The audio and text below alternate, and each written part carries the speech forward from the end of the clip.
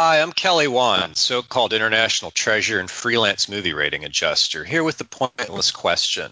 When you gamble with money, do you prefer to win, quote, money back like losers do, or the not quite once-in-a-lifetime chance to make three men on the internet sit through a movie you chose and then have to express opinions on it? If your answer was, I wasn't listening, congratulations, you're probably not alone. The 2017 third annual Quarter to Three Make Us Watch Whatever You Want Fund Drive. That's fund with a D. Do you think you have a movie that would be as fun to hear us talk about as previous winning entries such as Why Did I Get Married 2 and The Goonies? To enter, simply donate at least $1 to paypal.me/QT3 or the 3x3 at quarterto3.com PayPal account and put the movie title you're voting for in the PayPal comment section. Typing movie titles in a box has never been more anything. Every dollar you donate earns you a single vote, so the more you, quote, invest, the better your odds of Pyrrhic victory. It's like pay to play, but without the play. If you can think of a better use for money, I'll deposit it. The deadline is March 12th, 11:59 p.m. PST. The winner will be announced in our March 12th Skull Island episode and the God Help Us subject of our March 19th Extravapalooza. Sorry, Beauty and the Beast, we already know how you end. A teacup turns into an old woman. Let's face it, after boring 2016, it's time to finally vote on something that really matters. And believe me, if you're worried it's hackable, just look what won last year. So what are you waiting for? Log into paypal.me/QT3 today and give your voice a chance to be heard, although we'll be the ones doing the talking. Thanks for not choosing anime, and remember, behind every great fortune is a goodbye.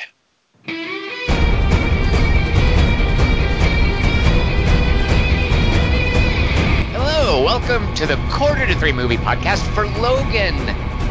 My name is Tom Chick, and I am here with Christian Murkowski. I'm a nonagenarian, actually. And with our Logan tagline, we have Kelly Wand.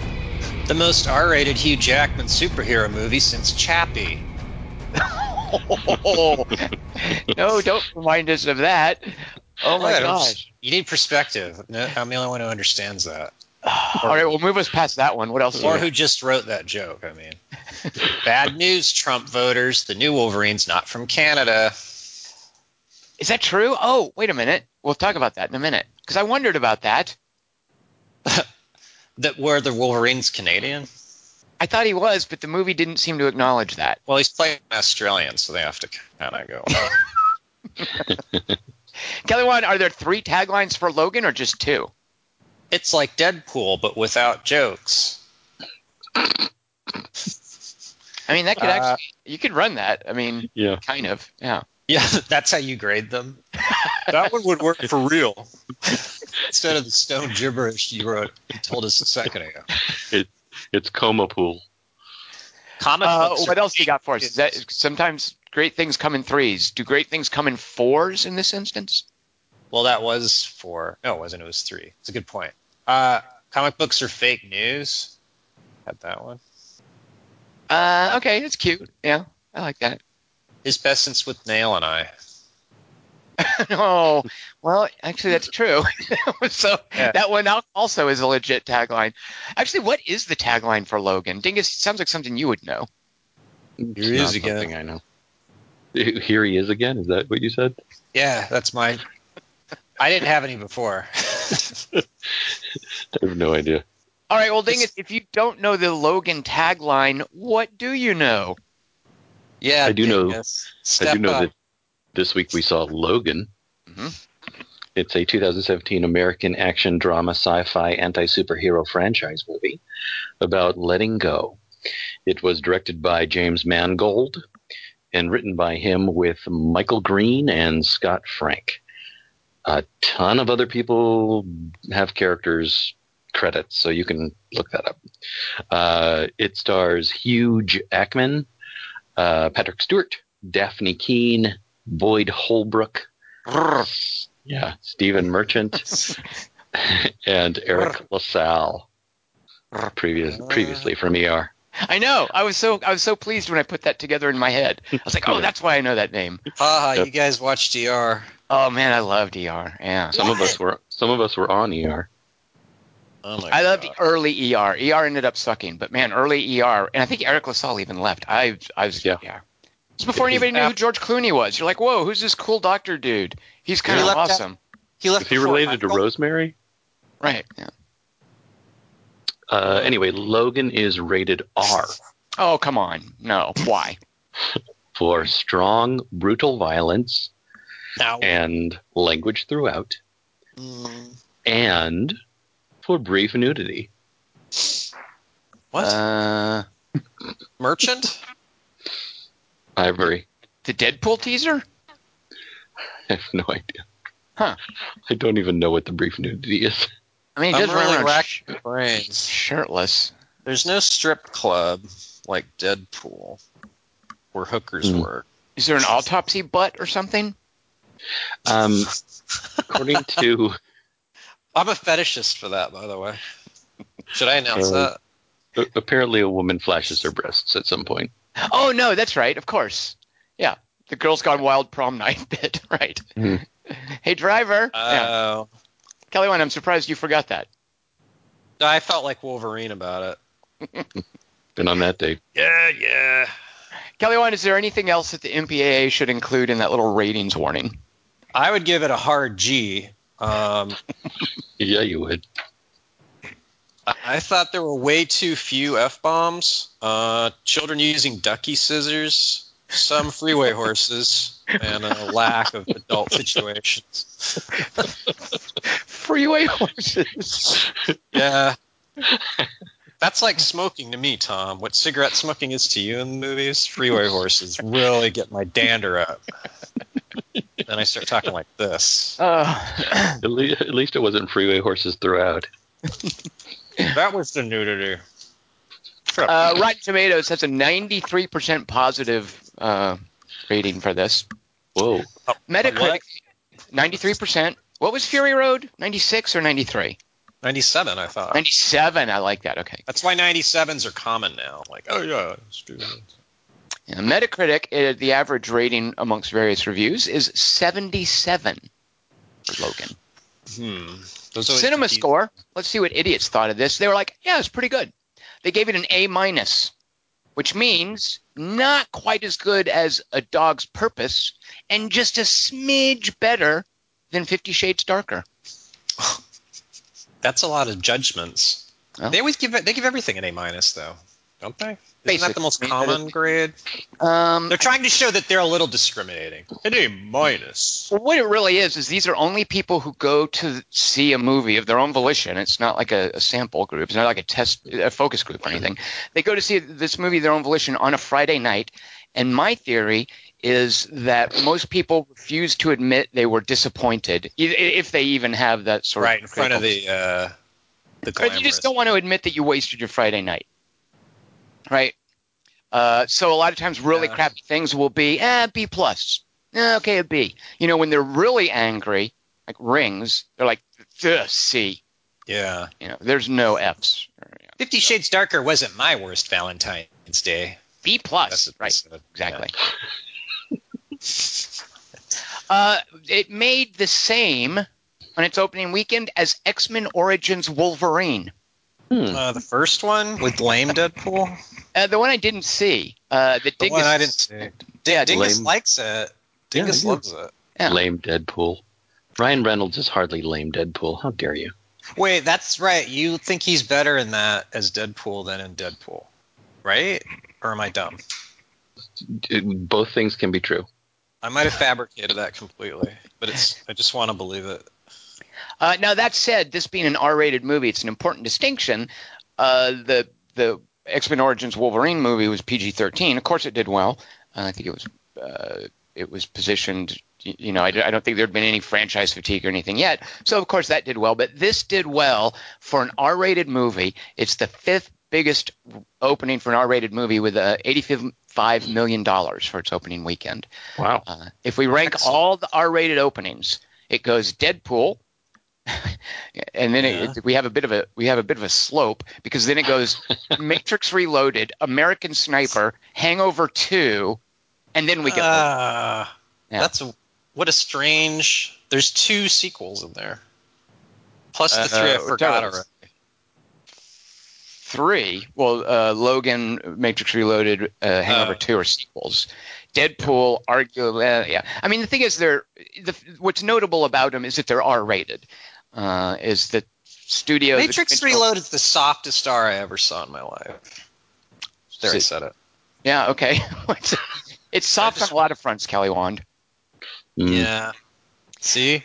Kelly Wand, let's get hard with a... Oh, my God. Please let me edit that out. Hold on. Let me back up, edit that out. Okay, good. Edit it louder. Kelly Wand, let's do something more solid with a Logan... Can you do that editing?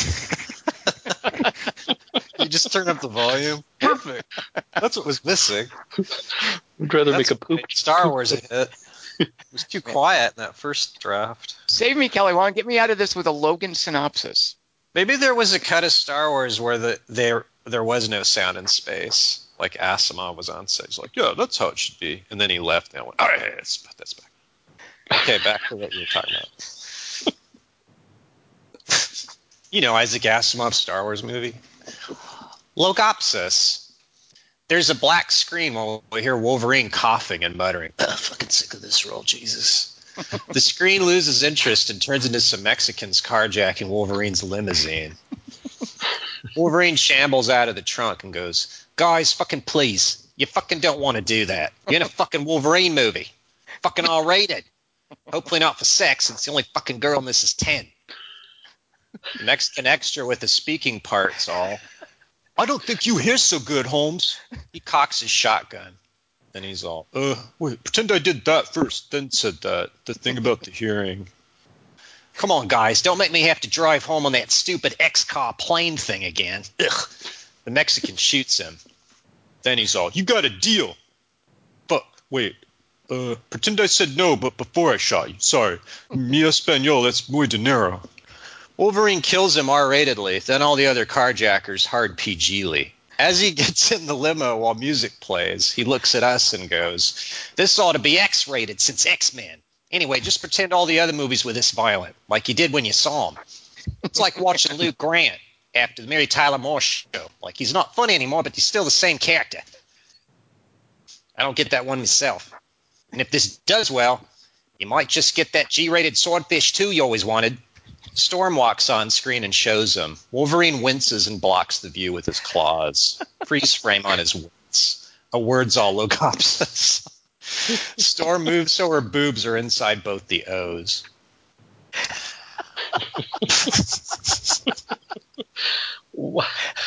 Yeah, I cast Halle Berry made a cameo. She was really excited about this role. No Razzie this year. The best swordfish, yeah. Never mind. Marvel and DC. Okay. Some 70s music plays. Some numbers are all 2029 AD. Kushner presidency. To be nice. Stop. Oh, you're hurting me. Why would you say that? Once you get back here, you're not going to be able to say those things. You know that, right? Because if I say it, it's crazy and it won't happen. It's like a reverse Final Destination. To be nice, Logan goes to the funeral for all the carjackers he killed, who are all being buried in a mass grave in the rain. While he's there, a Mexican lady looks at him and goes, you are the Wolverine. I prefer your earlier, funnier ones. Thank you for killing all my brothers. Wolverine scowls and tries to hide his face behind his claws again. He's all, fuck off. I've rejected me celebrity lifestyle to live with an albino. From now on, I don't want to be anywhere near famous people. That's why I became a limo driver. Plus, it's the only gig that doesn't interfere with my alcoholism and deteriorating vision. Bit annoying driving with the claws out, actually. Anyway, no child's love can ever penetrate me, adamantium heart. That's me real point. Please, you must take my goth daughter to a pile of rocks arbitrarily called Eden. I read all about it in the newer X-Men issue number 163. It was the most profound piece of literature and cartography I have ever accosted a hirsute funeral goer over. I think I think my name is Senorita. She holds out an envelope thick with $1 bills. Wolverine drives off. He drives to a diner where his British albino friend Steve Merchant lives. His mutant superpowers burning to death if exposed to sunlight. As Wolverine comes in, Steve Merchant's all, "That old man you keep prisoner keeps trying to read my mind. Masturbation's growing awkward.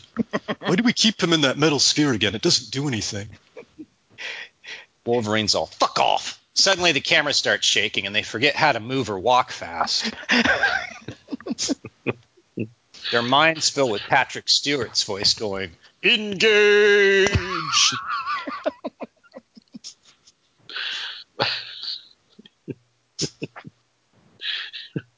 Steve Merchant sighs and does the dishes in slow motion, while Wolverine spacewalks to the sphere, picks up a hypodermic, and stabs Professor X in the groin. Professor X loses interest. Then he rolls around the sphere room in his wheelchair going, get your maybe out of my green room. Welcome to Taco Bell, home of the chalupa. Make it so. Oklahoma, Oklahoma. Homa, homa, homa, homa.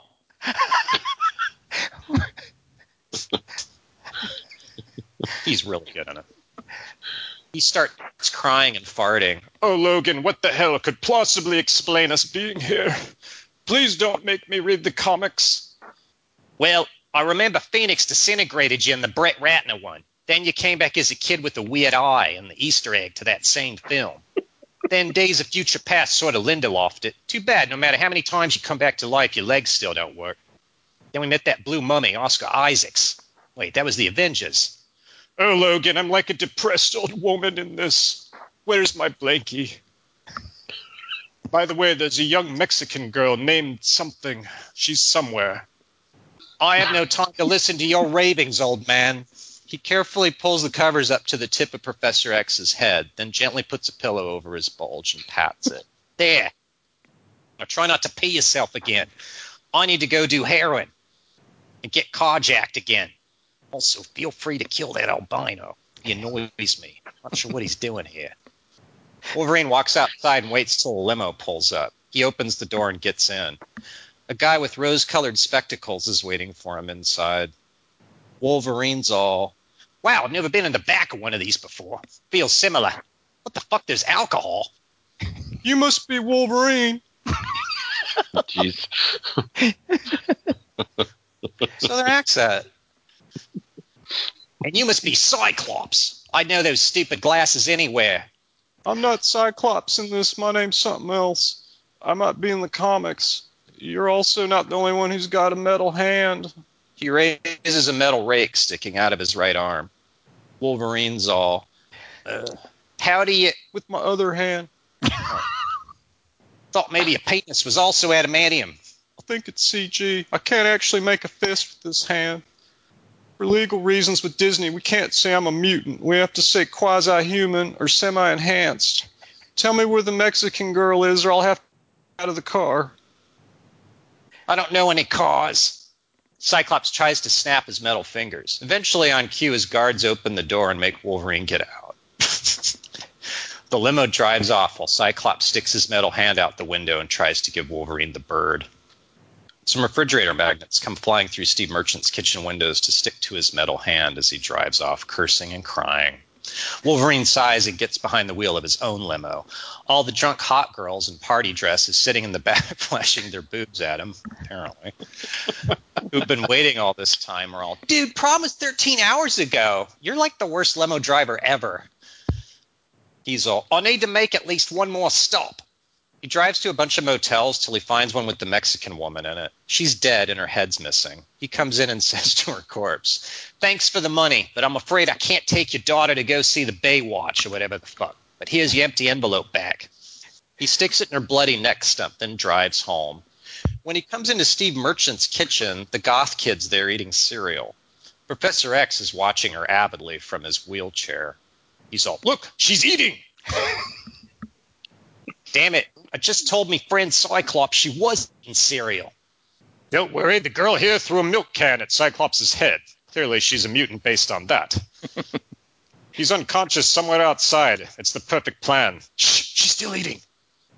While the girl stares at them with her mouth full and dribbling white droplets, Steve Merchant's all, I'm afraid that's not milk, by the way. Wait, Cyclops is unconscious from a milk can outside. Damn it. I mean, fuck. Sorry, audience. Albino character, you drive Cyclops out into the desert and figure out why on the way. I'll stay here and watch our Mexican 10-year-old friend here keep eating this cereal. Me get rid of the supervillain? What? I'm allergic to the sun. You're Wolverine. They march him out and lock the door. Within seconds, Merchant's captured by Cyclops' guys and the place is surrounded by black vans.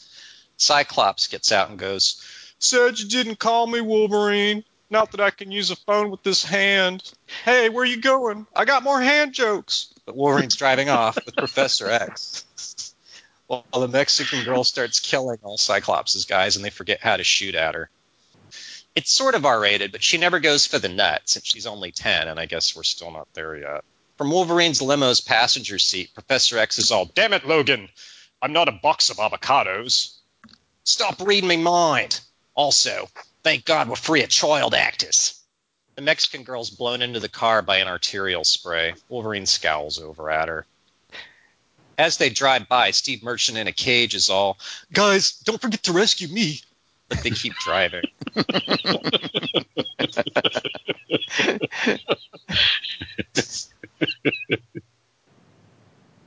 Professor X is all, Logan, this is your daughter. I think in the comics her name's Manana. nice try, Star Trek. I only have sex with Asian girls. It's canon. Plus, there's no such thing in this movie yet as New Mutants, or Teen Titans, or Veggie Tales. Now, if you'll excuse me, I need to focus on driving safely. He gets on the wrong side of the freeway and crashes into a horse trailer owned by some black people. The horses run around trying to get hit by trucks. Professor X tricks them.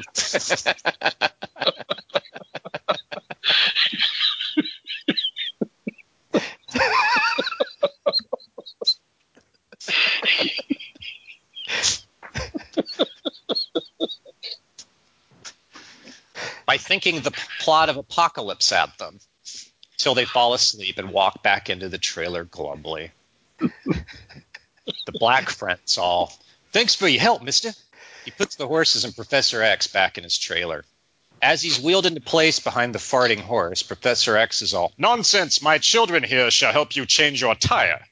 he starts snoring as they seal him in. The potential black friend's all, well, a tire's not flat, but there's a tire store a couple miles that way. You could walk there, buy me 4 new ones. Not a great use of time. Wolverine sighs and starts walking to the tire store. The black guy's son's all, my trait's listening to headphones. The black guy's wife's all, I don't have any. That night at the dinner table, everyone watches as the Mexican girl keeps eating cream corn. Wolverine sighs miserably. Suddenly, the power goes out. The black friend's all, damn, it's the electric company. I forgot to pay my bill again. He draws his gun. Wolverine's all, I'll go with you, in case you're useless with that. They both drive to a power station and start flipping random circuit breakers till all the power in America goes out. As they high-five, suddenly a bunch of guys in pickups with guns show up.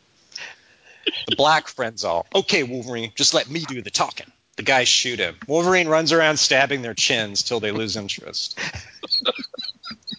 During some of his growls, Wolverine coughs and yawns to remind us this is his last movie till the next one.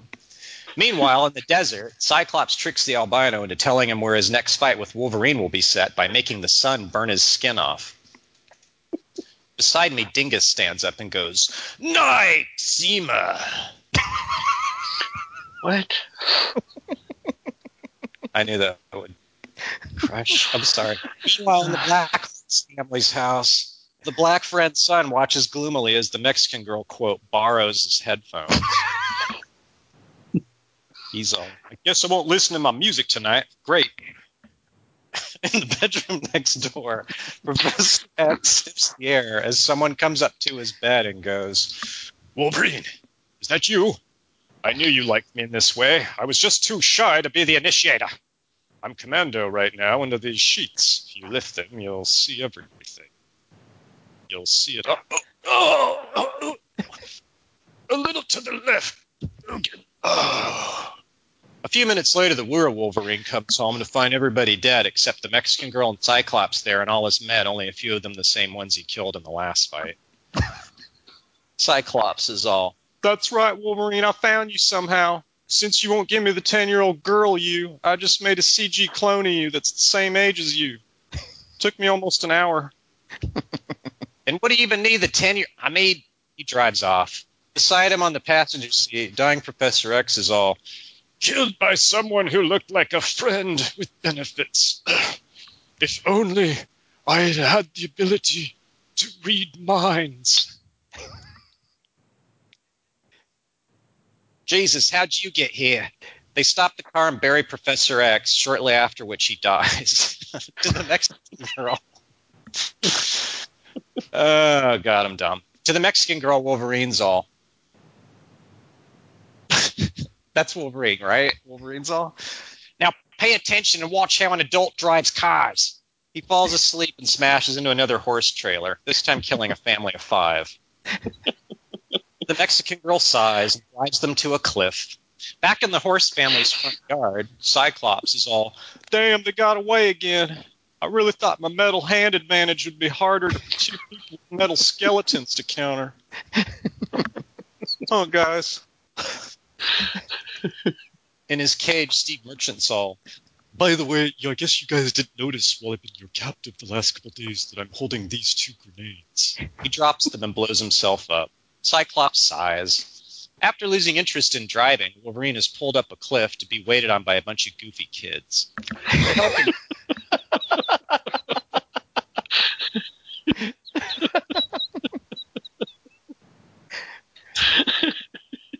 I mean, they're super cute, all of them. They just don't fit in. You know, 'cause they can do cool shit. So everyone hates them. To help him heal, they all giggle and cut his beard and mustache into a landing strip with the 30 pairs of scissors they happen to keep handy. Desert. The next day, Wolverine wakes up to find all the kids gone. He sighs with relief and goes, finally! He finds a bottle of Windex along with a note that says, only take near end of movie. Signed the kid characters. Wolverine guzzles the whole bottle instantly, then looks through a telescope at some oncoming black vans the bad guys use to conceal themselves in the forest.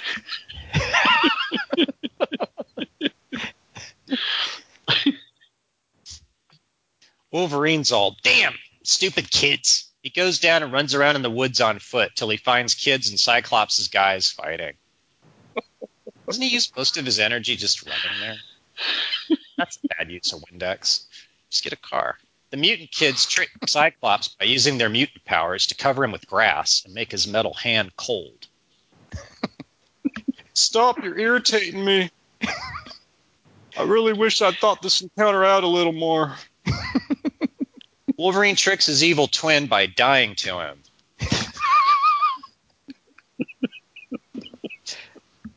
Then the little girl Deus Ex Machinas the evil Wolverine through the head with an adamantium bullet, which makes him look surprised and lose interest. Richard E. Grant walks on screen and goes, my character's defeated as well. He walks off.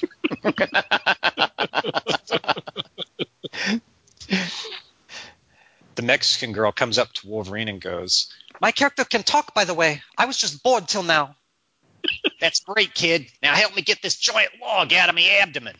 Also, if you could have any more of that Windex stuff, Papa could use a fix. She covers him with dirt, then, much to the distress of a nearby priest, knocks over a wooden cross to make an X shape. Looks at us and goes, me doing this is the Easter egg, by the way. She stabs the wood. The end. Very nice, Kelly Wan. That was great. Oh, gosh, that's...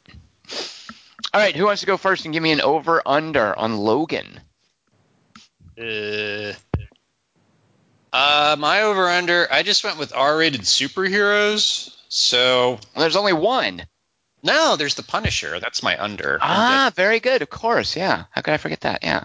I forget the... I kind of forget he's a superhero because he doesn't have, like, superpowers. He's just a mad dude with a bunch of guns. Yeah, and he doesn't wear a costume in the Punisher, really.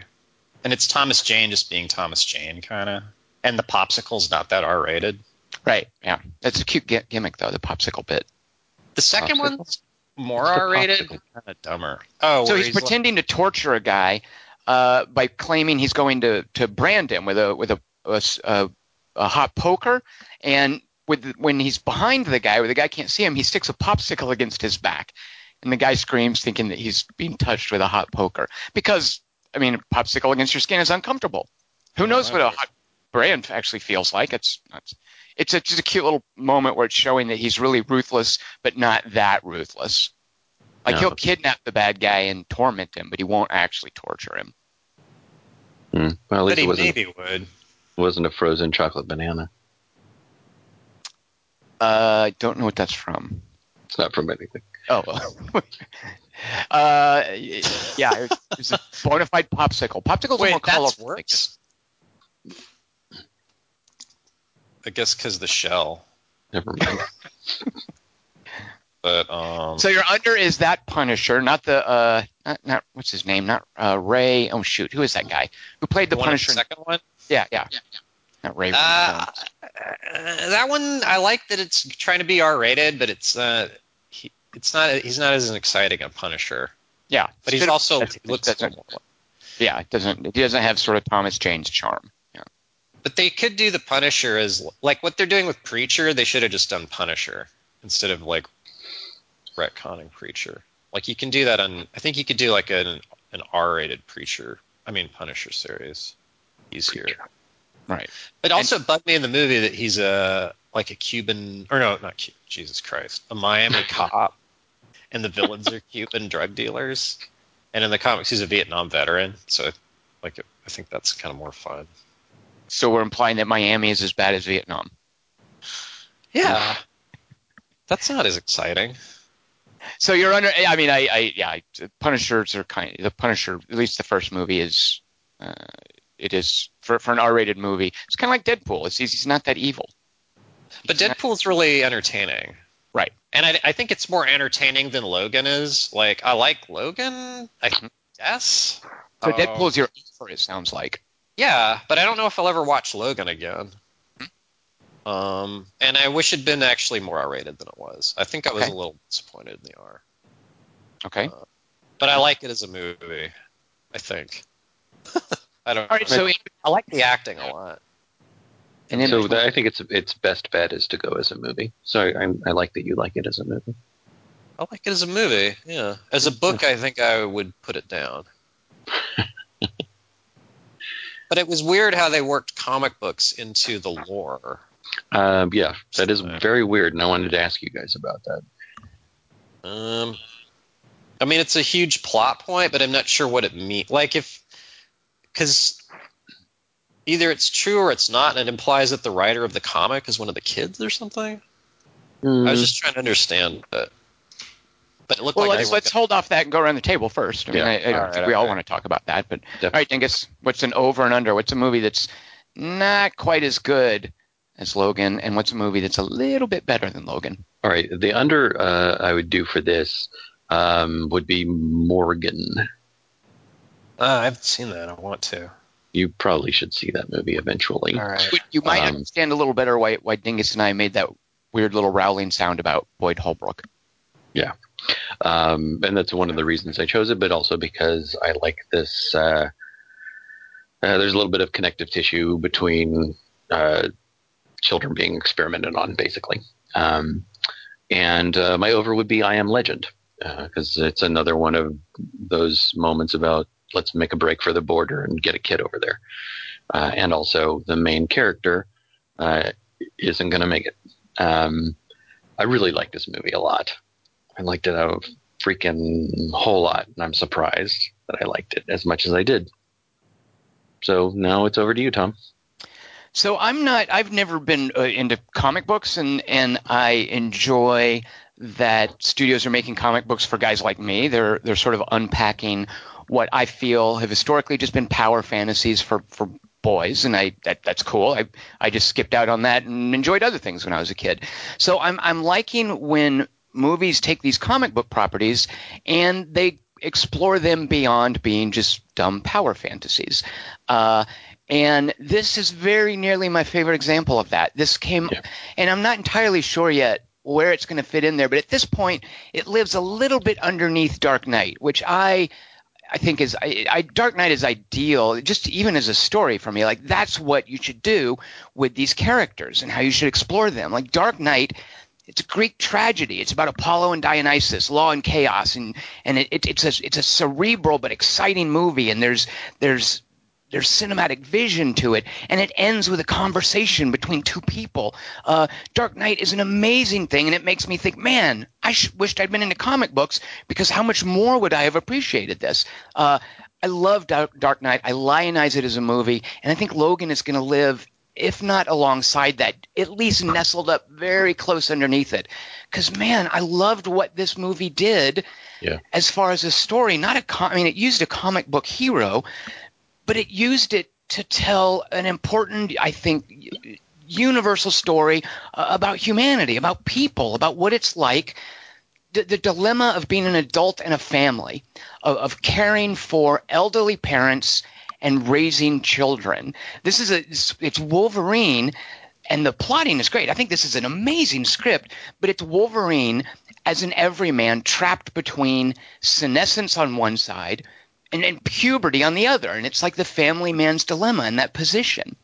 And we know Ollie's lost. That in and of itself, actually, I'm not even sure what he's lost. Like, I'm a little confused, too, about, is this an alternate timeline? Is this rebooting anything? So, but none of that matters to me, because all the baggage I have, what I know about Wolverine is fine. I have what I need to know about him to see him cast in this role as a story that's not just about aging. But what I think is brilliant about this script is it becomes about how the point of this whole position, putting yourself between your parents dying and your children growing up and maybe growing away, the point of this is that you then plug into each stage of that. That's a place you belong at different points in your life. And this is this beautiful story about how that arc of a person's life is where a child will eventually take care of you. I love the bit where and it doesn't get too sentimental with it, although at the end I feel it really pulls its punches too much. I think ultimately that's where it falls a little short of Dark Knight. Dark Knight was consistent throughout. I think this got a little sentimental for my taste by the time it was over. But I loved how it shifted into a story about how she's taking care of him, and I didn't see that coming, and I was just gobsmacked by it. So I adore this movie, and I can't wait to see it again. Yeah, me too. I'm with you. What do you mean, real quick, what do you mean, elaborate a little bit about pulls his punches? Because just tell me what you mean by that. Yeah, so the moment he shows up, as soon as when a little girl shows up early, by the way, and I presume you're like this, Dingus, I had no idea there's a little girl in this. I did not know it was going to be that kind of Little Miss Marker thing, because there's a tradition of that, and it's great. This is a formula that works for me. I love this sort of thing. But I had no idea she was going to show up. And when she did, I got a little concerned that it was going to sort of get soft-hearted. And I really liked that it didn't, and that Hugh Jackman as an actor and the script as a framework resisted that for as long as they did.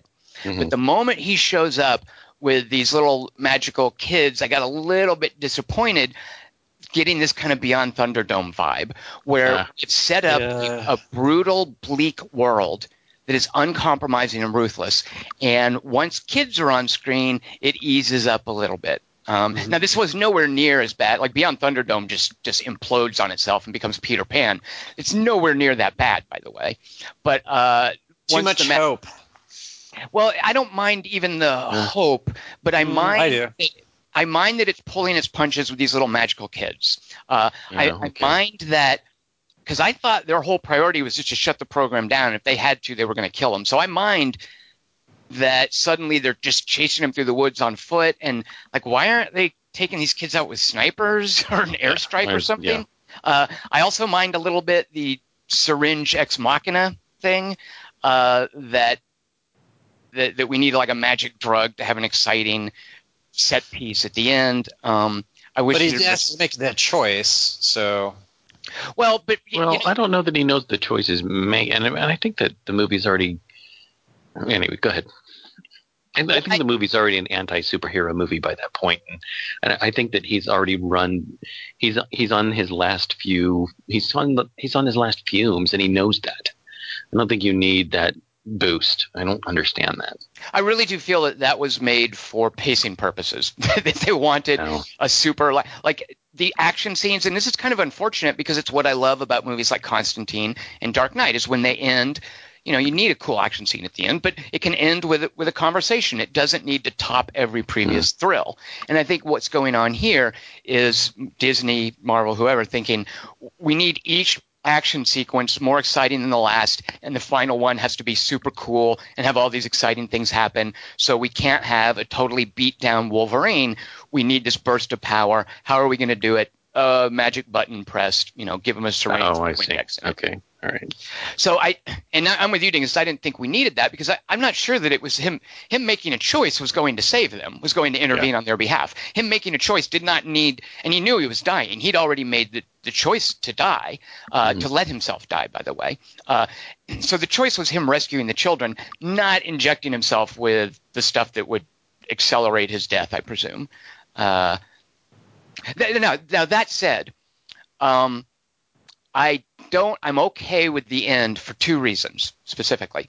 The fact that it ends up with a little punch-a-thon sets up one of my favorite moments, which I think is the movie is the metaphor of the movie in a nutshell. You know, we've talked about movies and moments where you're like, this is the point of the movie, like Casey Affleck's I Can't Beat It, like where it just drives home the point of the movie poignantly. And I love that James Mangold wove this into an action sequence. This is an instance of fight choreography as character development.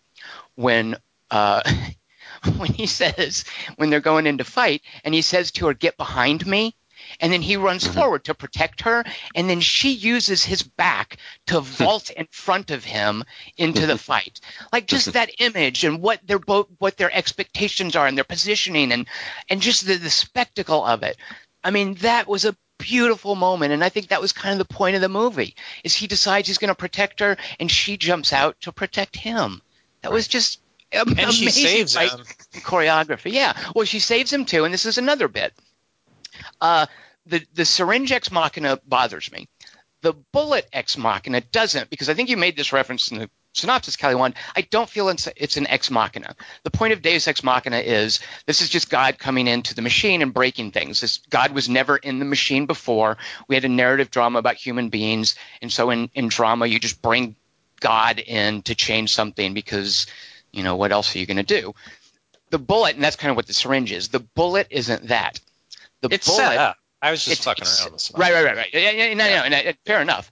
But the bullet is set up, and you know, she uses the thing he was going to use to kill himself. She uses that to save him, and she has taken it away from him. And there's a great moment where she takes it out of his hand.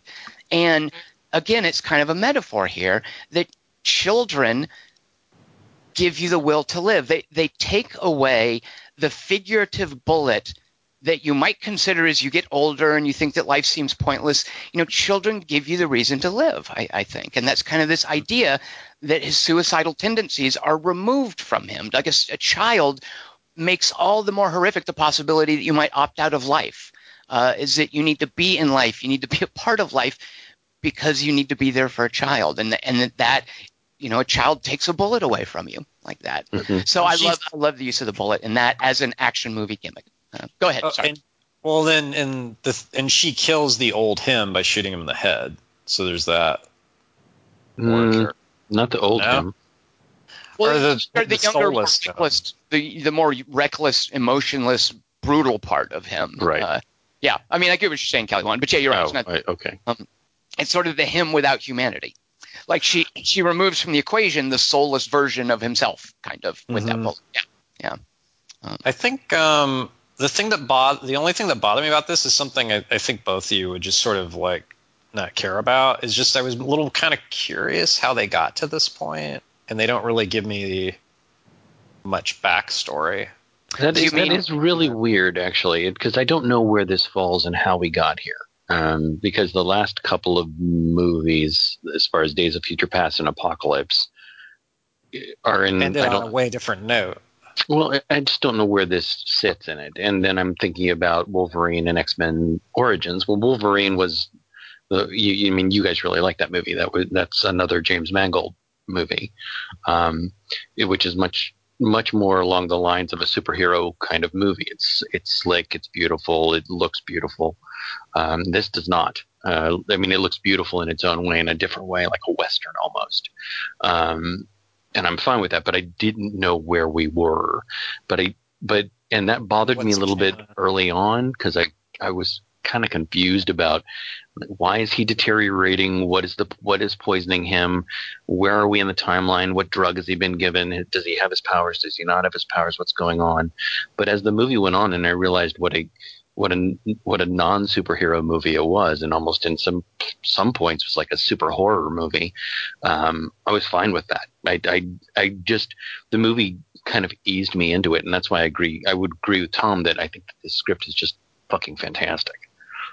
Yeah, I don't think I'm glad it didn't have any setup, Kelly Wand, because I was even thinking, well, what did I – because I didn't see the X-Men Apocalypse movie with you guys, so I didn't know if I was missing some sort of setup there, and I vaguely remembered from the time split one that one version of Wolverine died and another one went on, but maybe he didn't die and this was him. And Professor X, too, like where he's at. Yeah, yeah, exactly, right. And whatever the case was – I have to admit I didn't care, because I got what the movie wanted me to know, is that, okay, we're going to fast forward from this brilliant mind and this powerful, vital, masculine presence. We're just going to fast forward and see what time has done to them. And anybody over the age of 30, 40, anyone our age understands that fast forward. I don't need to know, okay, after Westchester, they then went to this place, and then they went here, and then they ended up in Juarez. I didn't need to know any of that, because I understand that, time gets away from you, and suddenly it's 20 years later, and you're older, and your father can't articulate a thought. So what little world building was in here, I found just tantalizing enough to whet my appetite and leave me satisfied. I could have filled in most of those blanks. The one that bothered me the most maybe was just the fact that there aren't any new mutants being born, according to what they say. Well, that's very Children of Men, isn't it? It's very Children. Right. That's just kind of written off, as they just want you to take that as an assumption. But is it because they were hunted, or is it just a genetic fluke? Well, didn't they made those those robots to hunt down the Sentinels, and they passed laws against them, and that's where you've got other things where they passed legislation in order to get the mutants to take drugs to not be mutants anymore. I mean, I think this movie kind of unifies those things in a weird way, and it's a movie about letting go, not just about letting go in the way that Tom was talking about earlier, as far as looking after a parent, looking after a child, just making a decision about letting go in those types of ways.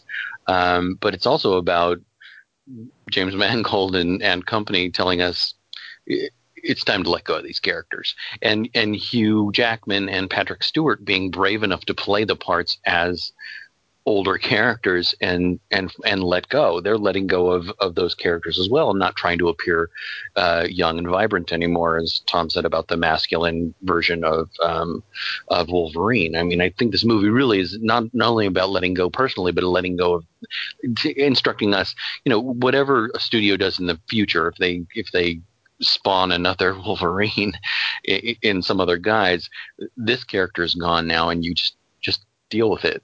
That's what this is, and we're going to help you let go of that.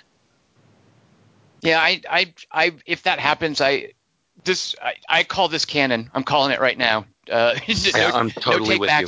No takebacks. This is what happened to Wolverine. Don't make me think don't pretend otherwise, studios. So Kelly Wand, I can kind of understand though this idea that, especially if you're invested in that world and if you're more hip to some of the details of it, that you must be thinking when they reference Westchester and they say something like those of us like the implication is that all the other X-Men we know got killed at Westchester. Yeah. They are all dead. Like, that's the implication. Is that's why they're not around to help here. Dingus is. We tease him for that rightful question. Where's Iron Man at this point? Why isn't Superman helping here? They kind of answer that here in terms of the X-Men universe. Is they blew it. They killed them all. they're gone, and then we introduce, I forgot what they call this event, but then no more mutants have been born. So that right there kind of seals up that question. And then they tease you with little bits about what it's like in 2029. Tigers are extinct. I love – that's a great bit of writing. There are a couple of great bits of writing here I want to call out. But when Boyd Holbrook says that bit about – it's either Freddy Krueger or a tiger, and we know that's not true because one of them's fictional and the other one's extinct. And then he just moves on. It's a throwaway comment. Right. Maybe he meant the other thing was extinct. Tigers I thought that Freddy Krueger was a poor reference. Well, why? For 2029. Dingus, if you think that Nightmare on Elm Street will not be revived between now and 2029, I have a Wolverine prequel to sell you. Okay. I do love that thing about tigers, though. But the Freddy Krueger thing, I'm like, wait a minute. Who in the world other than us is going to know this? But this movie is kind of directed to us, and it is kind of. Well, the movie doesn't shy away, by the way, from making jokes and references to kind of pop culture with that whole comic books bit. Right. Yeah. Fred Krueger has the same claws as Wolverine, though, too. Yeah. I understood the reference, but I didn't think younger people would get it, and I certainly don't I don't think it would be a reference that would float in 2029, which I know is only like 11 years away. It's coming up. And when you think, the last Nightmare on Elm Street movie with Jackie Earle Haley, what was that, 3 years ago? All right, fair enough. 5 years ago. But that's it's like in Usual Suspects when they brought up the Hulk. I know that Bryan Singer was like, I wished I hadn't done that pop culture reference. Those are definitely conscious decisions. So I imagine they decided, okay, I'm hoping at least that they were that careful. The script was otherwise really careful with stuff. I think you're right. And even that it didn't get too crazy with the little future-y stuff. Like when those automated trucks showed up, I wasn't. That was cool. It played it so cool. Like it wasn't like, hey, here's this cool idea we got. It's just at a certain point, I was like, wait a minute. Oh, right. It doesn't have a trailer or it doesn't have a cab on the front. Interesting. So here's our future truck bit. And those things out in the cornfields, those like crop things, they just seem to be. James Mangold seems perfectly content to have those as sort of background. This is part of the future that I'm painting.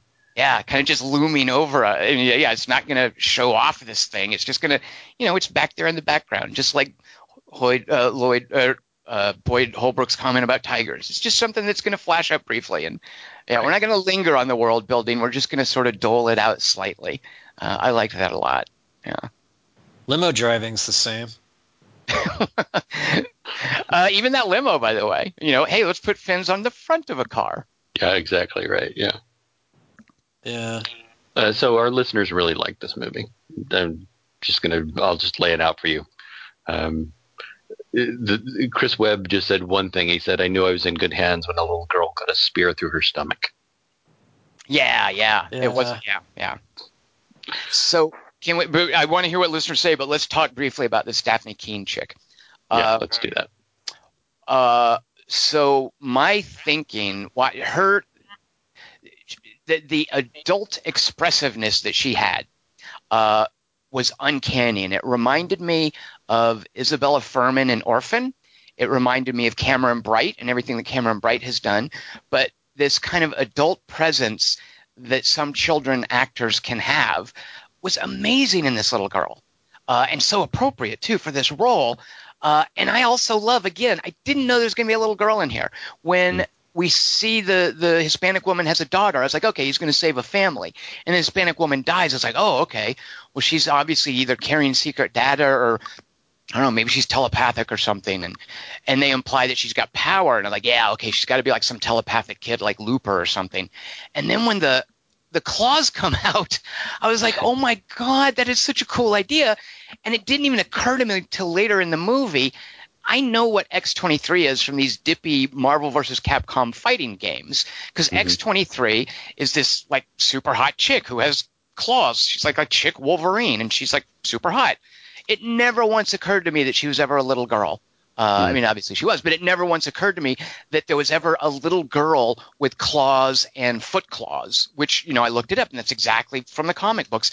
I had no idea that was coming, and I was so delighted at this this story twist for me, and especially how this little girl did that, and also especially, good Lord, the fight choreography with her. I don't know, like doing Hit Girl in Kick-Ass with Chloe Moritz Grace. Obviously, there was a little stunt man was doing some of that, but in this case, I don't know if some of that was CG or if they really were stringing up a stunt kid on wire work. But I think a lot of it is CG. I wondered about that. The movement feels more like Rocket Raccoon than it does feel like Hit Girl. Ah, sure. And it also reminded me, and I love the examples you brought up, Tom, but she reminds me a lot of Lena Linderson. I don't know how you say her name. Oh my gosh, exactly, Dingus. Wow. Why didn't I think of that? Absolutely. Yeah. And even the way the movement works reminds me somewhat of that weird sort of stuttery, quick movement that happens in Let the Right One In. Well, and also how in Let the Right One In, she's not like I mean, I'm not saying she's not pretty, but she's not this conventionally pretty child actor. And the same with the young woman in Let the Right One In. Is there something definitely uncanny looking about her? Yeah. And they use that to great effect here. She's like the girl from VHS. Who's the girl from VHS? The one who goes, "I like you." You mean May? Oh, Hannah Fierstein. May. Hannah Fierstein. Hannah Fierstein, though, is yeah. I mean, that's more about sexuality, but yeah, there's some of that kind of awkwardness to her, to her aspect. I was thinking, she does seem other, kind of especially in the fact that she doesn't talk. I mean, she has this other quality to her. And man, I love the fact that she's a little Mexican girl. Take that, Trump, you fucker. Yeah.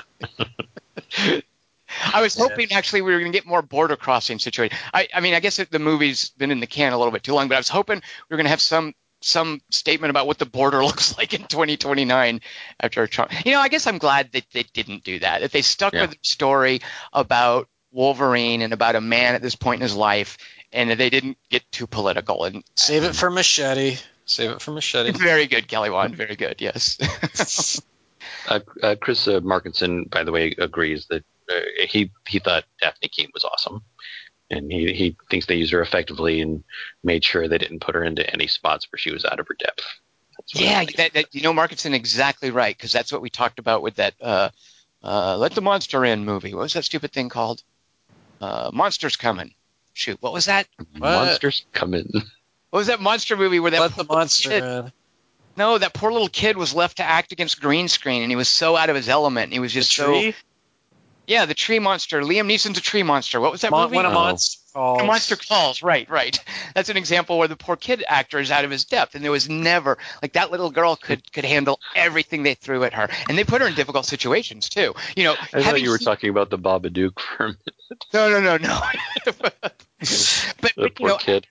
I'm sure Hugh Jackman's super charming when the cameras aren't rolling, but having Hugh Jackman tell you to, fuck off in every scene, that can't be easy for a little kid actor. Right. And I love how they didn't ease up on that for the most part. I love how just hardened they let Hugh Jackman play this character. Yeah. God, that was awesome. And I love too, as an old dude, he looks awesome, by the way, but I love that his eyes were all bloodshot. That's great. That's a great touch because, actors want to look good to a certain degree. And put old people makeup, whatever. But they actually made him look bloodshot like an old drunk would look. I loved that. Right. And I love that. I realize this is a ridiculous thing to say. I think it's brave. I think it's a brave thing. Like, this is one of the things, and this is another James Mangold movie, and this is one of the things I talked about when we watched Night and Day, is that I thought that Tom Cruise let himself look the way he looks. Yeah. That's a much glossier movie than this. This is not a glossy movie by any chance. But the fact that these two dudes, especially, Patrick Stewart and Hugh Jackman, just said, just make me look how you're going to make me look. I'm done. This is where we are. That's it. I really like that. I really like that a lot. And as someone who's never really resonated that much with this whole Professor X character, boy, did I love him in this movie. Mm-hmm. And I loved this idea that, if your brain is this weapon of mass destruction, what happens when it starts going? Man, that was cool. Yeah, and this idea, too, that he could just wipe out a city. You know what? Mhm. He could take out a few city blocks, and apparently that he did. You know, and he has to live with the guilt of this, and he has to remember that he did that. That Oklahoma City sequence was really great. Yeah. It reminded me a little bit of the end of Guardians of the Galaxy because of the weird time lapsing, trying to grab onto things, and it just felt. Again, there are two sequences in this movie that made me think of it as a super horror movie. That and the fact that the entire family gets slaughtered, and the movie's just that's what's going to happen. Everybody's going to die here. People are going to get stabbed in the head, and the city might get destroyed. I mean, I really love the way that works. I love the way that his mind is going, and I love the fact that he says that line about I can't quite remember it. I always recognize you, but sometimes I don't know who you are, I think is what he says. Yeah, sure. Yeah. Would this movie have been better without the tribe of kids? So here's what let me sidestep that and then circle back around to it, Kelly Wand, because I want to bring up that I love how Wolverine is dismissive of the comic books that he picks up, and in a way, it made me think, and I don't know if this is the case, but in a way, it made me think that this is a bit of a commentary on comic book movies, maybe. Because when he picks them up and he's dismissive and he calls them, and I love this line, "ice cream for bedwetters." Yeah, what a great line. That is so dickishly dismissive. It's great in character too. That's what it's in character, and it made me think: is that kind of this movie's perspective because of how it's playing with its characters, how it's playing with the brutality and the gore? Is that this movie's perspective on comic book culture and on comic book movies? So it kind of left me with that for a little bit, and I thought that was a cool touch, but. And then it introduces too this idea that the comic book is a lie, that it's tricked them all, that it's tricked the nurse and the little girl into thinking that there's actually an Eden. But the reveal with the little kids, Kelly Wand, and this is where I would say when you ask would it be better without the kids at the end, the reveal with the little kids I think kind of ties into that, in that yeah, the comic book is a lie, but it is also literally a tool that brings these diverse outcast children together. You know, they use their shared experience with this comic book as a tool for survival by agreeing to meet at the coordinates that Eden has in one of these comic book panels. So I liked that twist. I liked that reveal. I like how it both subverted and made fun of and also affirmed comic book culture. Yeah. Do you think it would have been better? I want to get at why you asked that, Kelly Wand, because you and I think, are both sort of leery of happier sentimental endings. We both kind of are leery of how movies tend to lighten up when kids are introduced. Dingus is a little different, being a parent. Why do you ask that, Kelly Wand? Do you think it would have been better without kids at the end? Because I think it would have been better without it. Because I'm just picturing it ending with them getting there, and then she just goes into Mexico alone at the end. You mean Canada? Canada, yeah. North Dakota is not really close to me. Right. As it turns out. Because I'm with you, Kelly. Go ahead. Just one last point. Like the scene where all the kids are using their mutant powers on the bad guy. That's from another X-Men movie, and I feel like that was kind of polluting the differentness of this movie. Like I didn't want it to be ending with the exact same thing. And the fight with the evil Wolverine is different. That works on a psychological level, but like them beating up on that guy makes him seem incompetent. Like you said, they don't use sniper rifles or bombs or anything. Right. And just the kids triumphant, and I don't know, it just seemed to ruin – it seemed to take – this is about Logan. I think what they were going for, Kelly Wand, is they wanted it to be and I don't think I agree with you that it doesn't fit, but I think what they're going for, and if they had pushed it, I might have been okay with it. They wanted it to be kind of horrific, what happens to Boyd Holbrook, but they cover it up in grass and they just imply it with sound effects.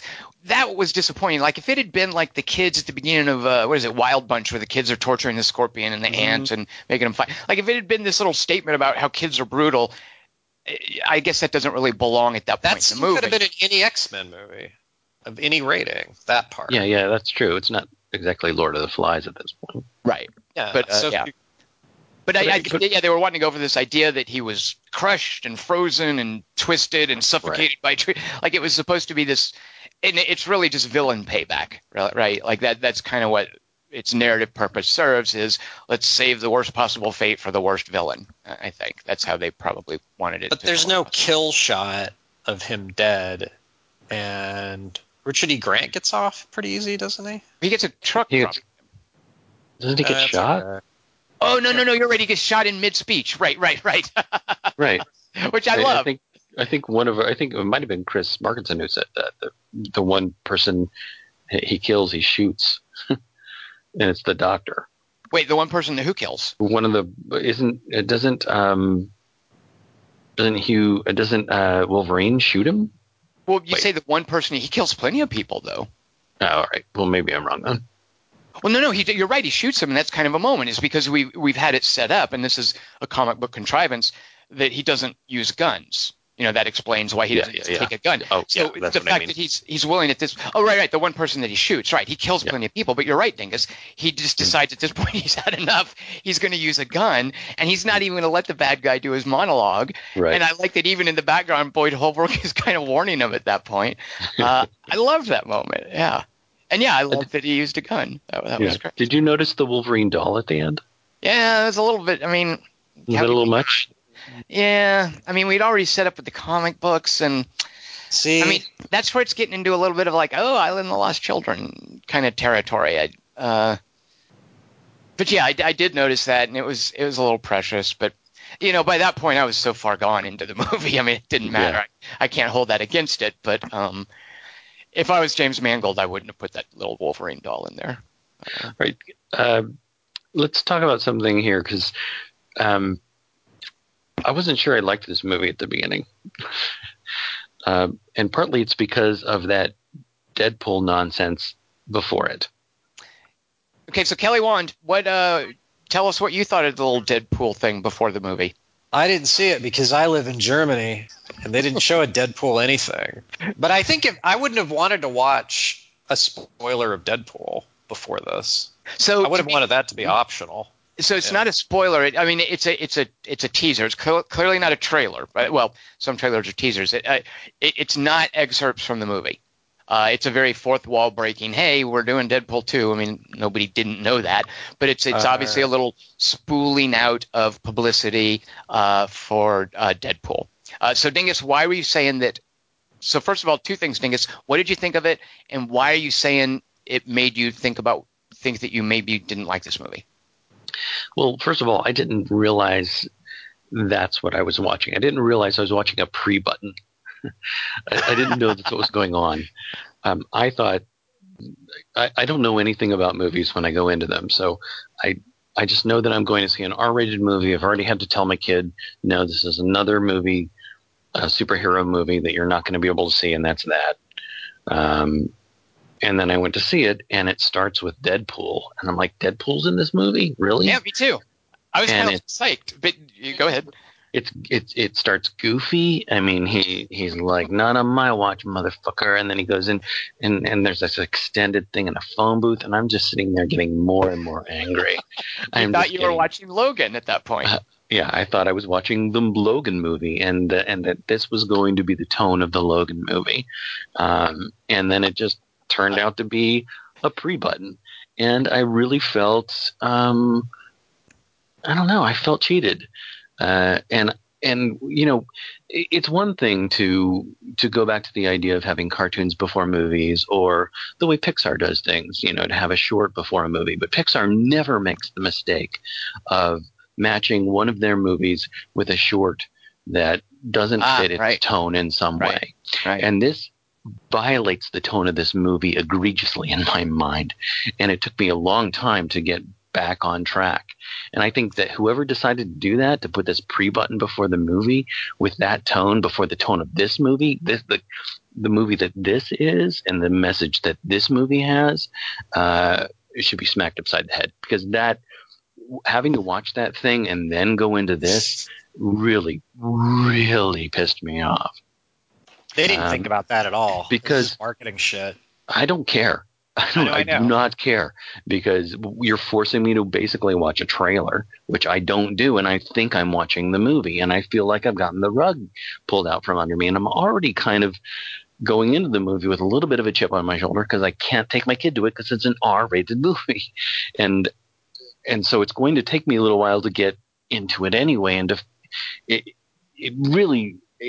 It's presupposing that I liked Deadpool, for one thing, and it's presupposing that I will understand the tonal shift. And I just think it's unfair. I do not like that at all. It really, really pissed me off. So I agree with you, Dingus, that it's out of sorts with the tone, but here's why it's there. It is not out of sorts with the rating.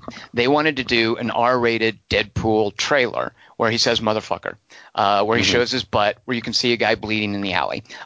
So they are thinking of this not as necessarily tonally connected to Logan, but they're thinking of this as, hey, this is the sort of the R-rated side of the Marvel Universe. So this is a place we can put a Deadpool teaser.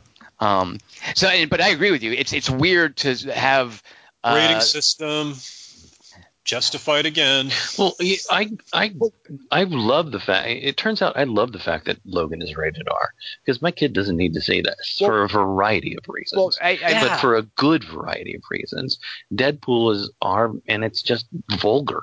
This is not vulgar. This is an adult movie. Logan is an adult movie in all the best ways. Deadpool for me was just vulgar.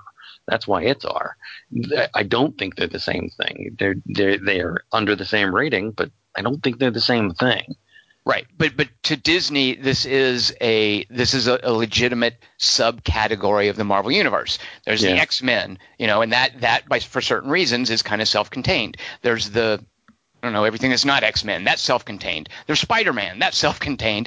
There's R-rated Deadpool and Logan, and like Kelly Wand said, maybe we'll get some more Punisher in there, and that's self-contained.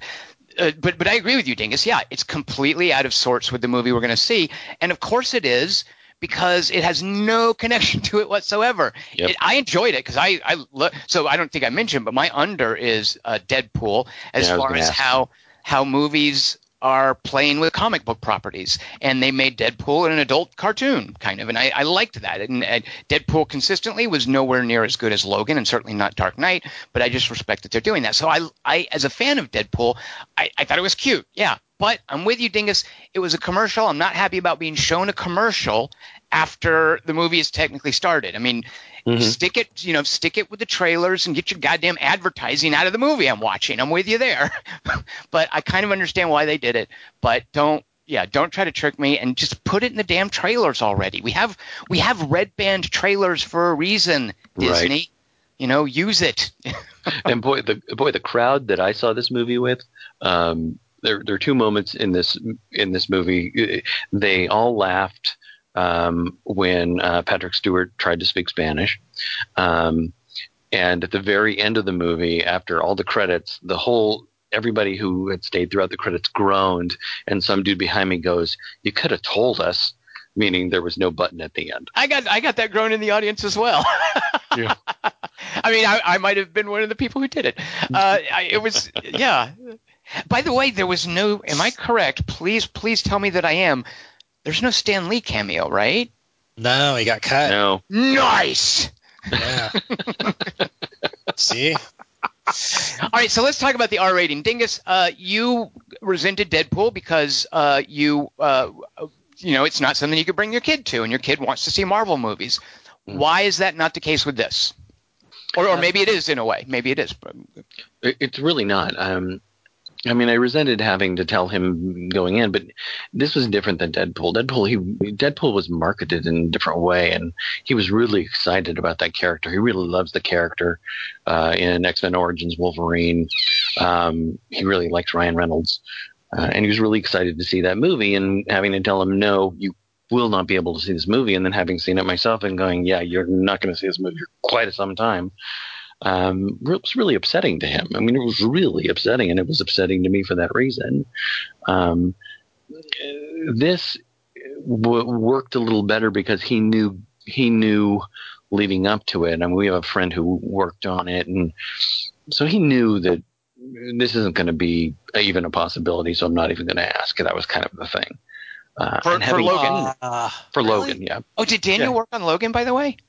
Yeah. He was a first assistant editor. Yeah. Oh, that is so cool. It hadn't occurred to me, but yeah, of course. That's he worked on Night and Day. Yeah, he does a lot of work with James Mangold. So, yeah, and I think the editing in this is great. But I knew, and he knew, my son knew, that's not even going to be a possibility. So I'm not even going to bother to ask. I mean, he kind of was just resigned, and seeing it and talking to him about it today, I was like, it's rated R for a good reason, because I don't think you'll like it yet. It's going to be a few years before you like it, because this is an adult movie, but not an adult movie in the way Deadpool is an adult movie. This is an adult movie that I think will upset you in the way that the end of Iron Man 3 upset you, but even more so. Dingus, that is well played on your part, I got to say. Yeah. Nicely done. And so he was like, spoiler. all right. Yeah. Did he see Deadpool without you, though? Like, later? No, he's not seen it. I mean, Dingus knows. Yeah, that's right. Yeah, he was not going to tell you. No, that's why but you've seen this. But I think that this movie earns its R rating, and I actually appreciate the R rating because of the nature of the movie. I have a different feeling about it, and maybe I don't know if that's hypocritical or doublespeak or whatever, but I like the fact that this is a movie for adults in a different way, but almost thematically. I mean, there's a lot of stabby and a lot of violence and all that, but mainly the R rating tells me, look, dude, your kid's not going to like this movie. Well, it is sort of – I mean, I love that you put it that way, Dingus, because it is sort of that idea that this is the experience that someone who's 50 years old is going to appreciate in a different way than someone who is 15 years old and is into the X-Men. I like that very much. Kelly Wand, you said you felt it was even a little soft – or not soft, but you said you wish it was more R-rated. How so? I just thought the fight scenes were – I don't know. This could have been PG-13. It seemed like no, I think you're right. That whole Oklahoma City thing could have been PG-13. I think you're right. Yeah, I just think in a real world like this would be a PG-13 movie, and because language doesn't. That's not. I don't know. Like kids talk like that all the time. So. Even the graphic like claws in the face stuff like that. You think that's the thing? That was the only one. Like that was kind of his signature move, but he never did anything other than that was R-rated. It was all. There were some limbs severed and whatnot. But if he cut off a guy's ass or something, like that would be. I mean, there's 2 severed heads. She tosses one of them, right? Yeah, that's PG. Well, no, I think part of it is the kid violence too. I mean. And Chris Markinson brings this up as well. Is that kid the kid violence? I think makes a big difference in making it an R movie. Kid violence? You mean performed by the kid, though? Right, exactly. Okay. That seems kind of ironic, though, because the kid's doing it. You know what I mean? Like they're watching it happen because they're doing it. It's like Kick-Ass being rated R, and that you've got, but Kick-Ass kind of really plays with that by having her say the C word and stuff before the fight. Right. Here's why, Kelly, go ahead. Well, just Kick-Ass isn't very realistic. Like and maybe that's better and worse at the same time. But it's like it's not. You're not supposed to go. This is what really happens if you cut someone's face off. And Logan feels realistic until the fight scenes. Well, I agree with you in that I wouldn't have minded more gore. Like, I wouldn't have minded the idea of this is what claws do when you sweep them that hard and that fast through someone's flesh. Right. Now, that said, I'm sure there was a certain point where they were like, okay, we're going to stop at this line and not go any farther. Like, they knew they weren't making a horror movie. Movies partly fit in categories because of their tone, and this was not intended to be a horror movie. So on that front, Kelly Wand, I agree with you. I wish it had been more R-rated. But I think that it earned its R rating, not for kid violence. I think it needed to be R-rated in order to do what it did with the Farmhouse episode. And I feel that Farmhouse episode is a crucial part of this story. The brutality of that, this idea that there's a brief respite where the father and the grandfather and the father and the little girl, the family, who's faking themselves as a family. They're not a family. They're pretending they're a family. And here they have a moment of rest with a real family.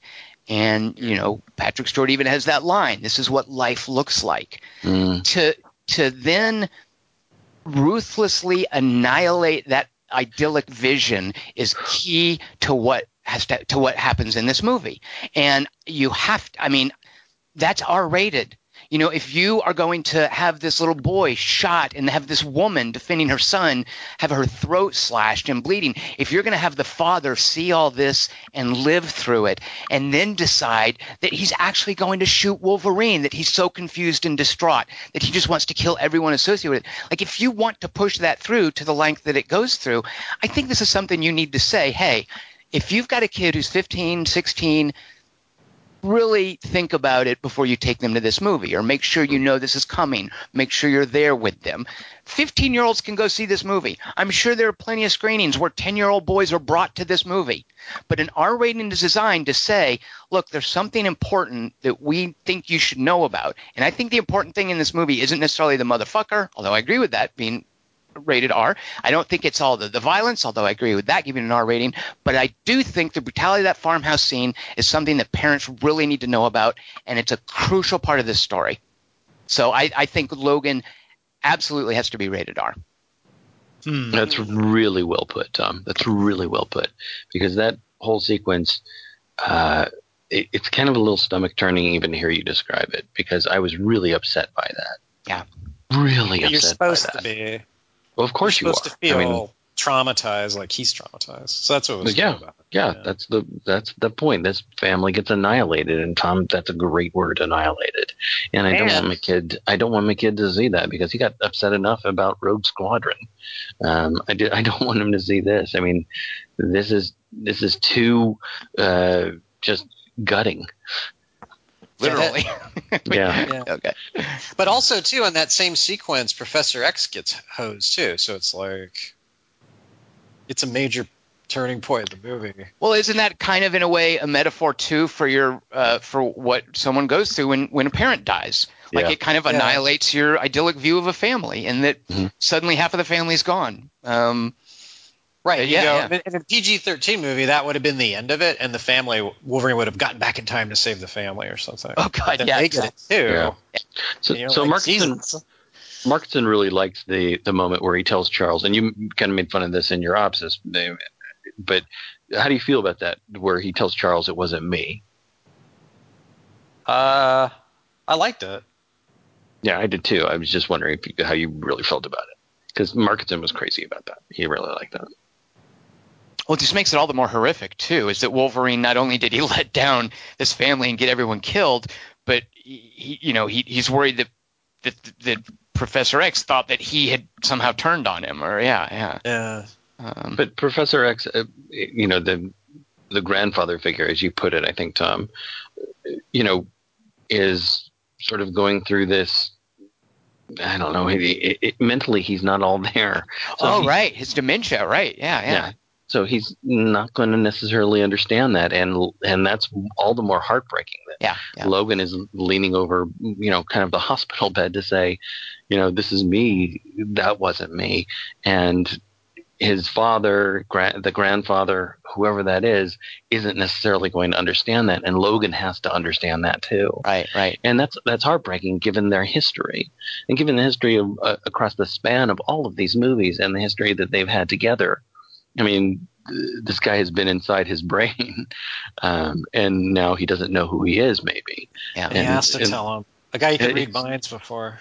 It's just a heartbreaking moment to me. I love that moment. I love that he leans over and says, "It wasn't me." It's just such a great screenplay touch. It wasn't me. Oh, man, that he takes that moment. Now, I need you to know it wasn't me. I mean, it makes me, it kind of almost brings tears to my eyes just saying it right now. I just think that this script, and this is something that you were saying earlier, Tom. I think this script is really just wonderful. Well, and it's a good script, and it's so economical, like in a way, not just with the world building. For instance, one of my favorite moments, and this is a little minor thing, and Dingus, you used to, when you do your Academy Award pool, had this thing about your favorite little thingy, and we've appropriated that for our top 10 lists. And one of my early picks for what might be a favorite little thing, one of my favorite little thingies, the tag on the glasses as a bit of also kind of character development, is that showing that he tries his glasses, when the reading glasses, when he first gets them, the tag's there to say, hey, he just went out and got these.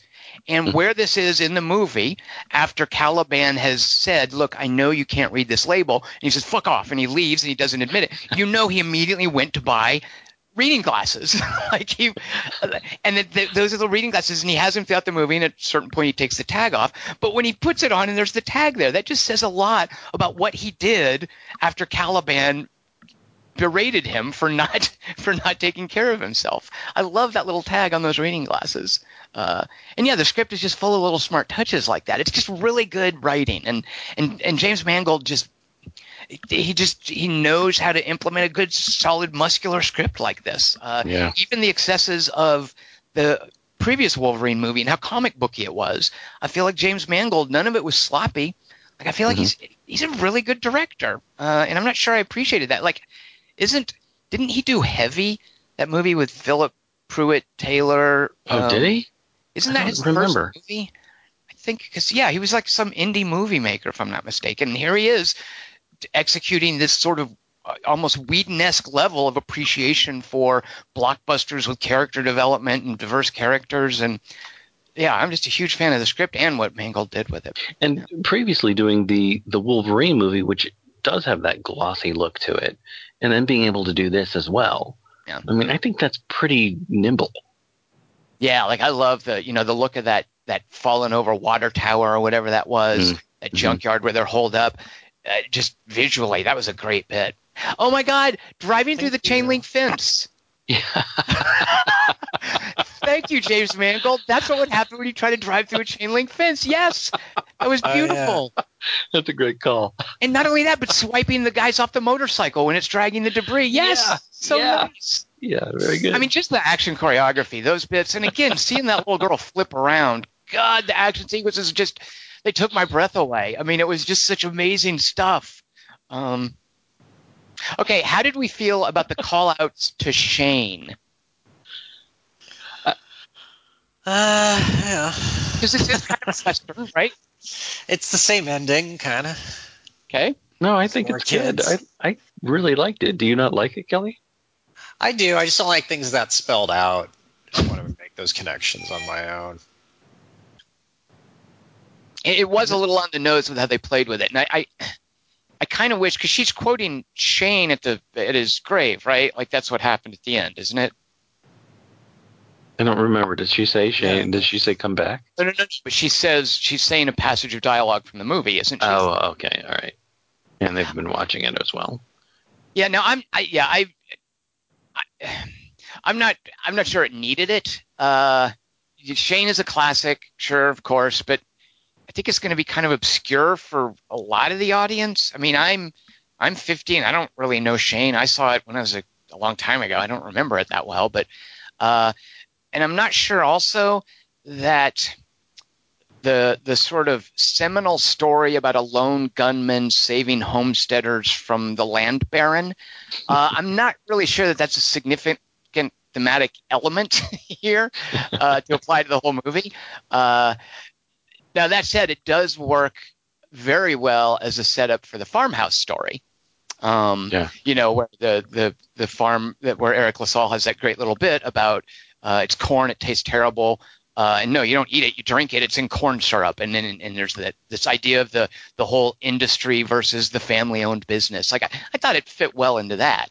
And especially how it just the outcome of that scene turns Shane on its head, where, you know, not only does he not save the farmsteaders, but for bringing violence into their lives, they will try to kill him, you know, with that last that dry fire that Eric LaSalle does with the shotgun. But yeah, I didn't really need it at the graveside, and I think, yeah, I don't know. I'm with Kelly, and I thought it's a bit on the nose, and plus I just don't think I have that place for Shane in my heart. Well, I think it's certainly more topical and pertinent than bringing up Freddy Krueger. I'll give What you about that. Lawrence of Arabia and Prometheus? Let me just say this. Arthur Giovannicelli really loved this movie, and he wants to know, did you guys think of Logan and Laura looked like Joel and Ellie from The Last of Us? No. I will say, at first I thought they were going to do something with her being descended from Famke Janssen, because she's got a Famke Janssen thing to her. I thought that's what they were going for.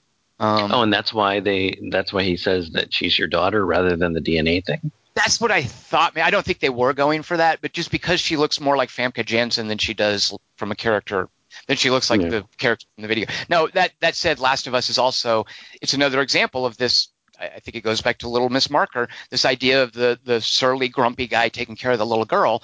What is Little Miss Marker? I don't know what that means. Isn't that Walter Matthau and Shirley Temple or something? Where like he's a bookie and he has to take care of her. Oh, I don't know that. It sounds like something you would know. It's all grandpa movie lore, right, Kelly Wand? Bad News Bears, it's that, but with Tatum. Oh no, you're right. Bad News Bears. Well, he doesn't really. You're right. It's the grumpy old guy getting won over by the child, and I think I could be misremembering it, but I know there's some old Walter Matthau movie, and but The Odd Couple. Bad Santa. Yeah, I don't know. There's children in that. Bad Santa. So Bad Santa's kind of a play on that. Professional. A little precocious girl. What if the cute little girl was actually a sort of an overweight slob of a kid? Yeah. Every Luc Besson movie ever. Sure. With appropriately French sexual undertones. Sure. Oh. But I was going to say Last of Us is a really keen video game expression of that. Like Last of Us has some beautiful storytelling, and the character Joel in Last of Us definitely did, in a way, remind me of Logan in this. Just grizzled, gray, super gruff looking. Definitely this idea of masculinity a little bit past its prime. But the little girl looked nothing like Ellie to me. Okay, right. Well, Arthur says he played the game too recently, but he couldn't get the physical similarities out of his head. But he loved the movie, and he thought it earned its R rating. Yeah. Did anybody else? So Chris Markinson, Arthur Giovannicelli also liked it. We only had one comment from Chris Webb, but yeah. Markinson was nuts about this movie. I think he really, really liked it. Yeah. Wolverine's Canadian, so. Kelly Wand, you would make that about nationality. What? I'm just trying to keep it real. Is Wolverine Canadian in this universe? Because I didn't get the sense he was. Yeah, also, comic book nerd. Here's how a comic book nerd would sound. Let me do an impression of one. He never once called anyone bub. So unreal. Yeah, that's true. Oh, but there is the what is he says? Fuck off, Logan. Which I think is sort of supposed to be a callback to First Class, because Logan's or Wolverine's only line in that is right. Fuck off. And he also got it wrong in Days of Future Past. He also steals the cigars, but we never see him smoke one. Our rating wasted. Yep. Well, sometimes a cigar is just a cigar, Tom. 1, 2, 3, not only you and me, got 180 degrees, and I'm caught in between counting 1, 2, 3. All right, I could seriously talk about Logan all night. I mean, good Lord, this just knocked me out. I am just, not La La Land level, but this movie's my new best friend, and I definitely want to see it again. Kelly Wand.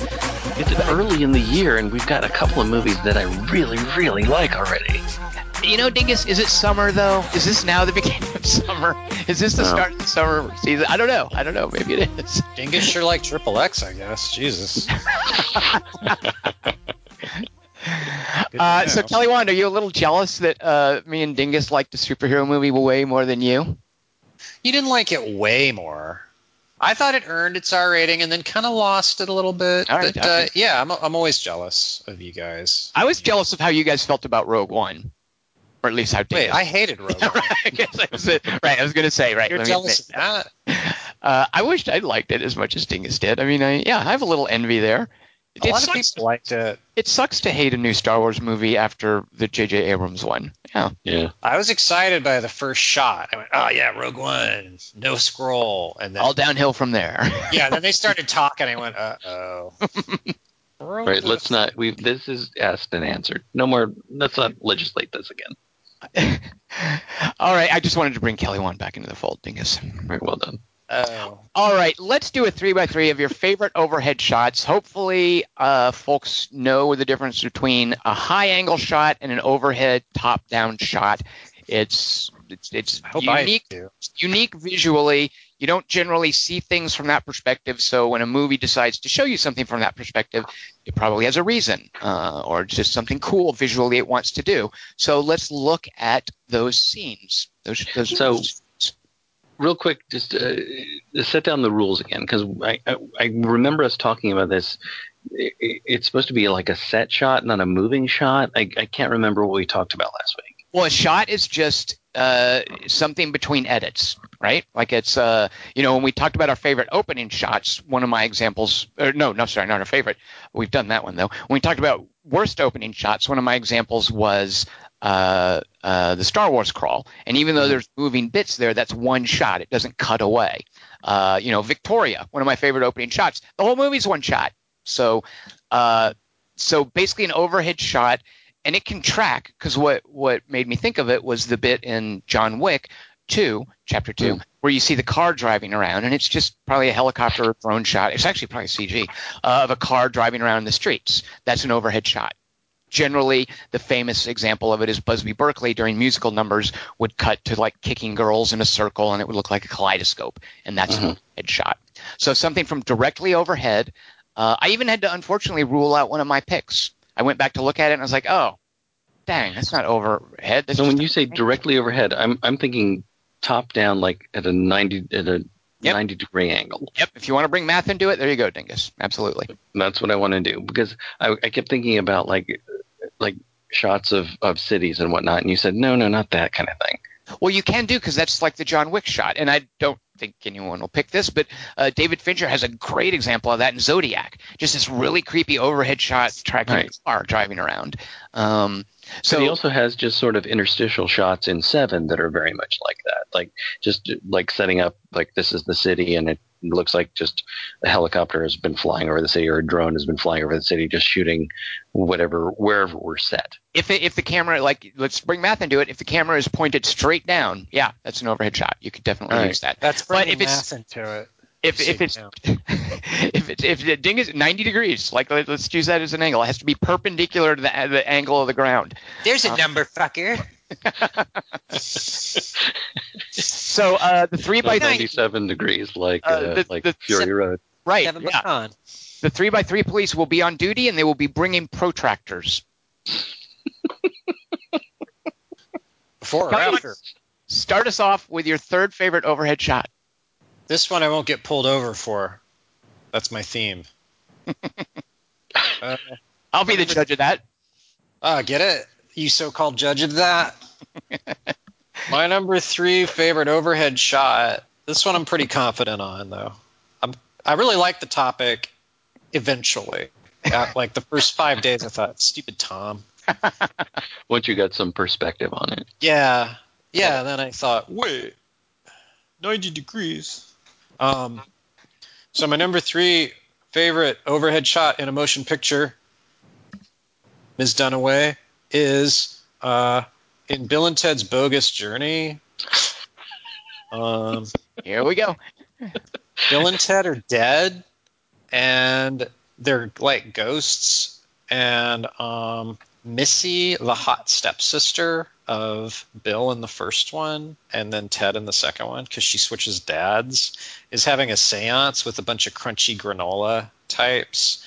And so they're like sitting all in the living room, and then she's casting spells, and they're like hovering over, and then they're looking down at her knobs, like straight down. I don't know that I can pull you over for that because it's probably technically correct. Yeah. And they're like, dude, let me move over. And then she sends them to hell for looking at her knobs. It's still worth it. I don't understand why they're called knobs. Yeah, they're not really knob-shaped, especially hers. That's a good point.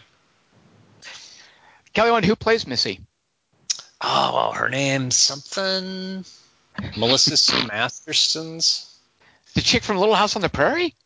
No. Oh. Mary She's Stuart great. Masterson? Is that who you're talking about? Melissa. Martha Marcy May Marlene? Esther. Fuck. All right. It has an S in it. So. There's an S in it. Yeah. All right, well, Dingus, what's the shot that's kind of almost just as good as that, on the same level, your third favorite overhead shot in a movie? Right. There's no knobs in it because the doors in this particular scene are those weird like lever doors that like a cat could jump up and open this kind of thing, or a dog could. Amy It's not Stockpoint. knobs. That's her name. Amy Stockpoint. Thank you. Amy Stockpoint, and your original idea was Mary something? Yeah. We're close. There is an S in it. Right? Yeah. Right, yeah. So I thought Jesus' that- mom is named Amy. All right, he so invents the table. Remember Passion of the Christ?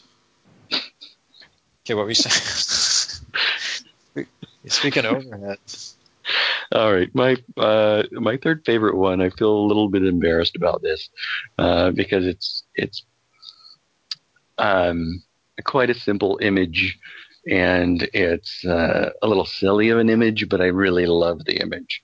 So it's the overhead shot of the raptor in Jurassic Park after it jumps up to try to get through the ceiling when everybody's gone up into the ceiling of the lab, and the raptor falls down to the floor and and smacks against the floor and curls up basically into the same shape that you see from the beginning of the movie when they've done the resonant imaging or the sonic imaging of the skeleton of the raptor that's underground. So it's a direct quote of that fossil image, and you see it right there on the floor of the lab. And I love that because there's so much horror going on in that scene of the raptor trying to get at her, is it Ellie, I think? And it drops down, and then it curls back in just the same shape as that fossil image. Kelly, you would probably remember the name of the actress who played the girl in Jurassic Park. What was her name again? Dakota Fanstons. She really bloomed. My third favorite overhead shot, and I don't think I'm going to get myself in trouble with this. It technically sweeps through the 90-degree angle to the ground. But it's definitely, the camera is an overhead shot, but it begins as an upside-down shot with the camera, it's above the ground, of course, with the ground on top of the screen and the sky below the screen. Oh, and it's God, weird. so You're like looking at it. I know, it's like you're upside down. You just turn the camera over, it's like you're looking at an upside down picture, and you're not even sure what it is. It's just lights going in the distance. And you realize in a moment, oh, it's a road, because these are street lights, and there's a car coming towards you at the top of the screen. But as the car goes above you, the camera follows it, and at a brief moment is 90 degrees to it, and then continues to track up, like pivot, where you're looking at a normal shot with the car on the ground and the sky in the air, and the car is driving towards a city. And this is an early shot. This shot occurs twice in The Fountain, and it's an early shot after Hugh Jackman has been called to the hospital. His wife is dying of cancer, and he is trying to cure cancer, and he's on the brink of a breakthrough. And something has happened at the hospital. His wife has also just collapsed, and he wants to stay with her that night. And it's really difficult, but he gets a call, and there's something going on at work, and he's just really driven to work to try to save his wife. So he says on the phone, I can't come in. I'm staying with Izzy tonight. And then we have that shot. He does indeed drive to work, and it shows, from an upside down overhead shot, it pivots with the car, and he's driving in the city. Later on, because the fountain takes place over different time periods with different characters, when he's deciding to go kill the Inquisitor, who is spreading his ideology across Spain like a cancer, when he decides, yes, I'm going to go kill the Inquisitor on behalf of the Queen, that same shot of him riding a horse. Again, the screen is upside down. As the horse goes overhead and the camera tracks with it, it flips around and you see him in the distance riding towards a castle, which is where the Inquisitor is. So I love that whole overhead shot of the car or the horse passing above/underneath the camera. Do you guys know what I'm talking about, or does that just sound? Is the math in that just too weird? I don't remember any of that, but it makes me want to watch The Fountain again. All right, Kelly, are you going to try to Citizens Arrest Me? It sounds trippy.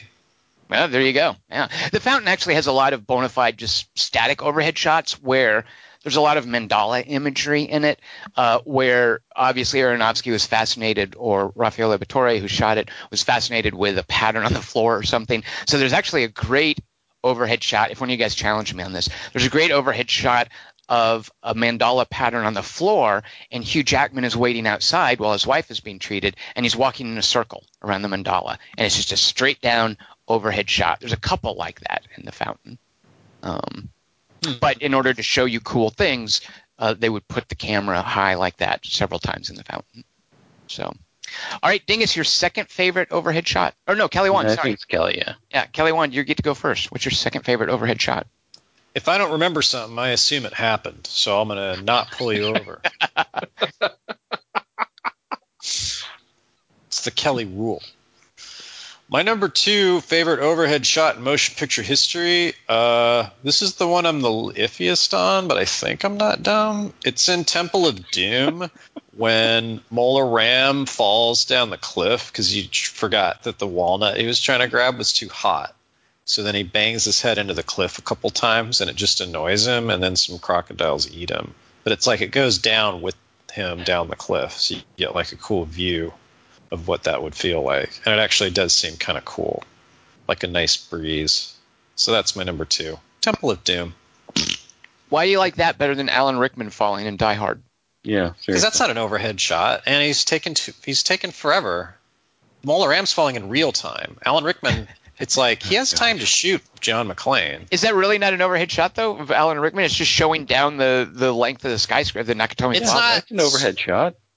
Yeah, but you're not seeing all the way to the ground. And yeah, you are. Yeah, you are. You of course are. That's the whole. That's what makes it horrific. You're like, oh, that's where he's going to fall. That's what he's got to fall into. He's going to fall that long. Yeah, but it's slow motion, so he's falling even longer than he's really falling. Right. It's just like Judge Dredd did when he was a real dick to. See, that was a drug though. Princess You Cersei. can't remember who he's a dick to. Oh, Princess Cersei. Shoot, what's her name? Lena Headey. What's a dick to? No, dick about half a Henway. I thought so. But also in that shot, Bruce Willis is unfastening a watch strap in slow motion, which isn't suspenseful. So that kind of jewelry management doesn't tend to have a lot of suspense. Yeah, that shouldn't take longer than shooting him. My next 3x3 is jewelry management. Watch parts. First of all, did you call it a walnut that he was trying to grab? Yeah, it's a haunted walnut by an Indian ghost named Kali Ma. Or it's Shiva. called it's a Shankara stone. How dare you? Wow. Walnut. Okay. No, The Shankara Nebula. That's the one that Captain Kirk said nice in. And the CG of Mola Ram smacking his head against the rocks is so horrible.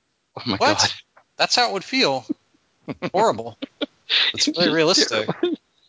He's all, ugh! Damn it! But in, Sanskrit. Because he's evil. It's the language of the devil. You're welcome. So that's my number 2, Temple of Doom. All right, Dingus, second favorite overhead shot. Very exciting, villain death.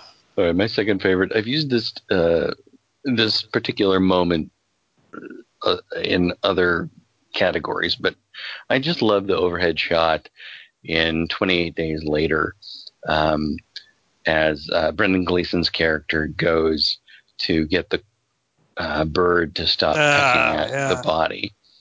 Because in that particular overhead shot, and I tried to avoid because I didn't know if we could do tracking or whatever, but there's one particular overhead shot where you see the bird, the corpse, and Brendan Gleeson all in the same shot, and it's just a beautiful one picture shot of the three of those three, quote unquote characters, because the bird's pecking at the eye, and that's what shifts the story into another level of the movie.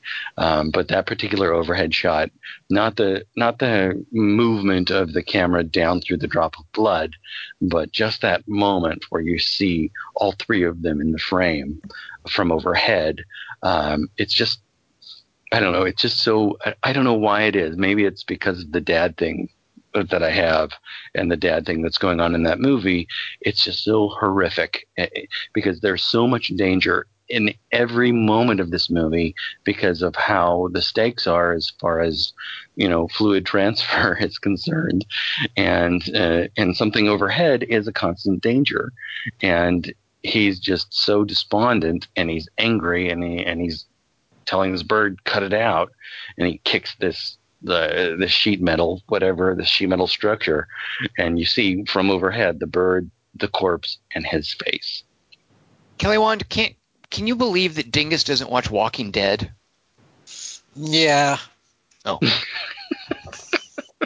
My second favorite overhead shot was actually not a complete overhead shot. I went back and looked at it, and it's not straight down, so I'm going to have to pick a different one that does the same kind of thing.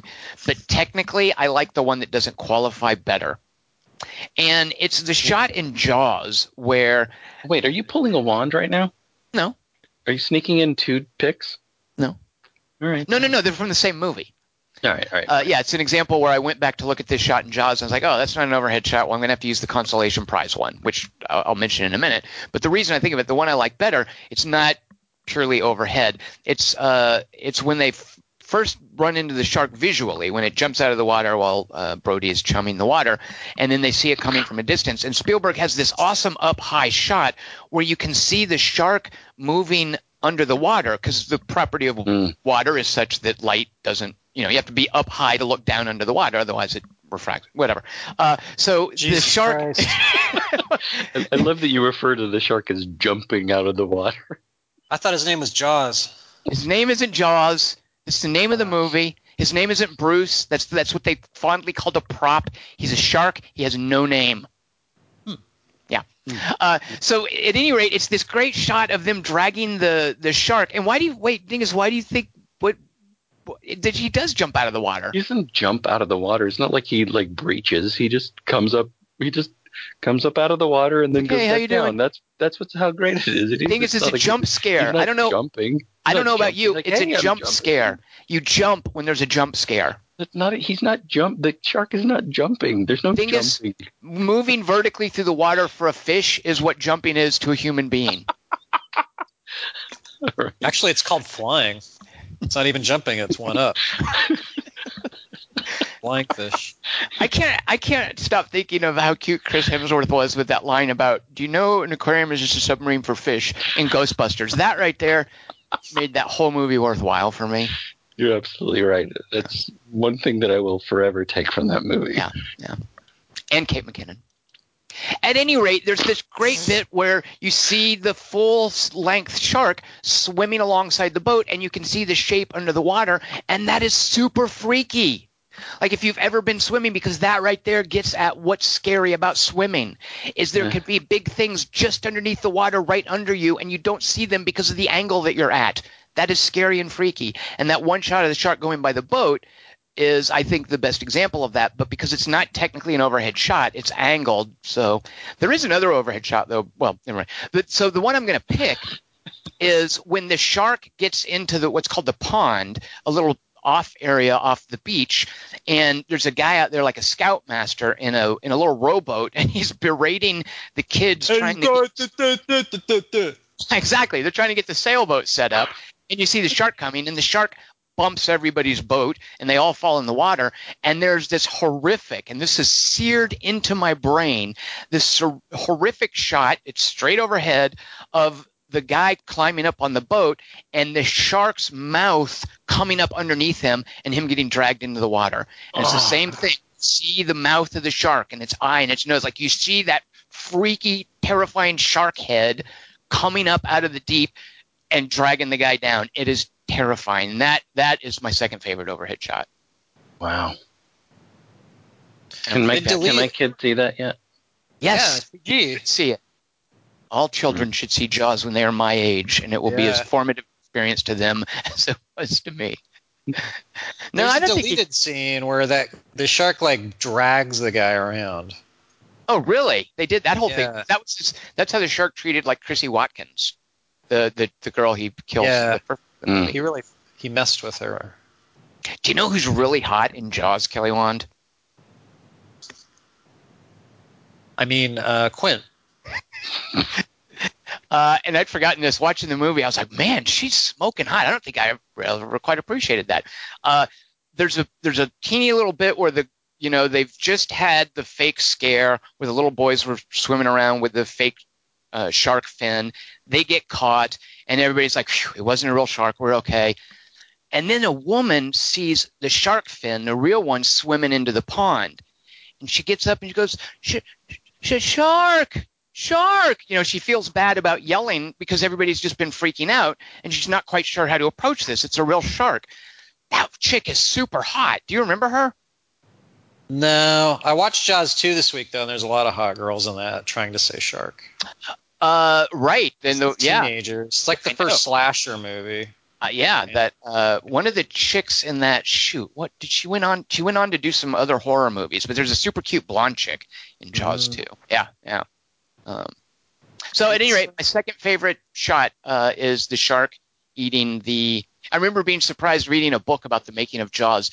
They referred to that guy as a stuntman. I was like, wait, why is he a stuntman? He just clung to a boat and got pulled underwater. Well, the shark's a stunt. He's a stuntman too. I thought you were going to say Pippet was really hot. I don't remember what Pippin looked like. I think it's just a shaggy old regular dog. Yeah. But you guys go ahead, watch Jaws again, and you'll be like, man, Tom was right. She is hot. You'll see. Kelly Wand, what's the best opening shot in all of moviedom? Not opening shot. No. Oh, sorry. Overhead shot. What's the best overhead shot instead? We already know your best opening shot. His favorite opening shot is from Star Wars. Either that or Zapped. Is it? Ugh. Let me redo that list. Put Zap back on it. I consider this the best overhead shot and maybe the best shot. Ooh. Wow. There's the shot in The Shining where it's straight down on the maze and it's cutting from Jack staring at a picture of the maze on the wall, which isn't going to do him much good later, but staring at it. And then the freaky music plays, the do-do-do-do-do-do-do-do-do, and then there cuts to what you think is the picture on the wall, but it's actually an overhead shot. You don't realize it is until you see specks moving at the center of it. Yeah. That's a great idea. And every time you see it, or I see it at least, you forget, you go, wait, that's the picture. Like, it does kind of mess with you. Yeah. The way it's cut. And then it just slowly goes in and down, and then you see him moving while the freaky music's playing. So it's like he's staring down at them from his crazy brain place. It's awesome. Very nice, Kelly Wand. I like that one a lot. That's really great, and that's one of the changes from the book that I really like, actually. And I'm not a fan of The Shining. I don't like it at all, actually. The movie? I'm on the I can't stand. You're with Stephen King. I'm with Stephen King. I'm with her. I do not like the movie. Do not like its MIM, but I like the way that the maze is done in the movie because the idea of these big animal topiaries, like as I like that. sort of. No, it's just the menacing idea of it doesn't work as well in the book as I think it does in the movie. Thing is, you don't think bushes are terrifying? Come on, I'm setting you up for a joke about the former president. I know what you're doing. All right. Guess you don't want to. I guess you know what. Compared to what we have today, they're not, are they? Yeah. It's been Nope. 8 years since Dingus had to worry about a bush. Okay. But getting back to The Shining, if I Sure, I'll be reading this online later. All right. Well, Dingus, what do you have that tops that? This is the first thing that came to mind as soon as you brought up the topic, Tom. My favorite overhead shot is from the beginning of The Untouchables. I love the way that De Palma uses that overhead shot to set that whole scene with Al Capone. And part of this is set up by the fact that my kid is working on a PowerPoint that he has to do about Alcatraz. He has to talk about like different prisoners who were in Alcatraz, and he was talking about Al Capone. And we were talking about different prisoners who were in Alcatraz, and this just, I had already been thinking about this because you had brought it up as a topic, the overhead shot, and that beautiful opening shot of Al Capone, the bloated Robert De Niro as Al Capone in the barber's chair. That shot is so incredible. Now, it starts up above him, and there's that. This is the time of Al Capone, text on screen, and then the shot moves down. I didn't want to do movement shots. I really wanted to do just shots, but then it goes down to him, and it just sits there as the barber is working on his face. Is putting the shave cream on his face and is getting ready to shave him. And as Al Capone is giving an interview to these reporters, and just talking about, he's manipulating the press, basically, is what he's doing. He's manipulating the press in Chicago. And it's this beautiful, it's just a gorgeous looking shot. And it's also this idea, I think, of Al Capone thinking that he's God. And he's a godlike figure. And I really feel like De Palma is getting that idea, or at least that's the feeling I get. And this is one of the reasons I love this movie so much, is that it opens in that way, and it's just the production design is gorgeous, and the cinematography is amazing, and that particular shot drives me nuts. So it's an overhead shot that then just goes down into a normal side-on shot? No, it goes down. It drifts down to basically, I don't know, maybe 4 feet above him, and then locks for a moment as the barber does the work on his face, and then the scene goes on, and the shot is over his head still until the barber accidentally nicks him when he's shaving him.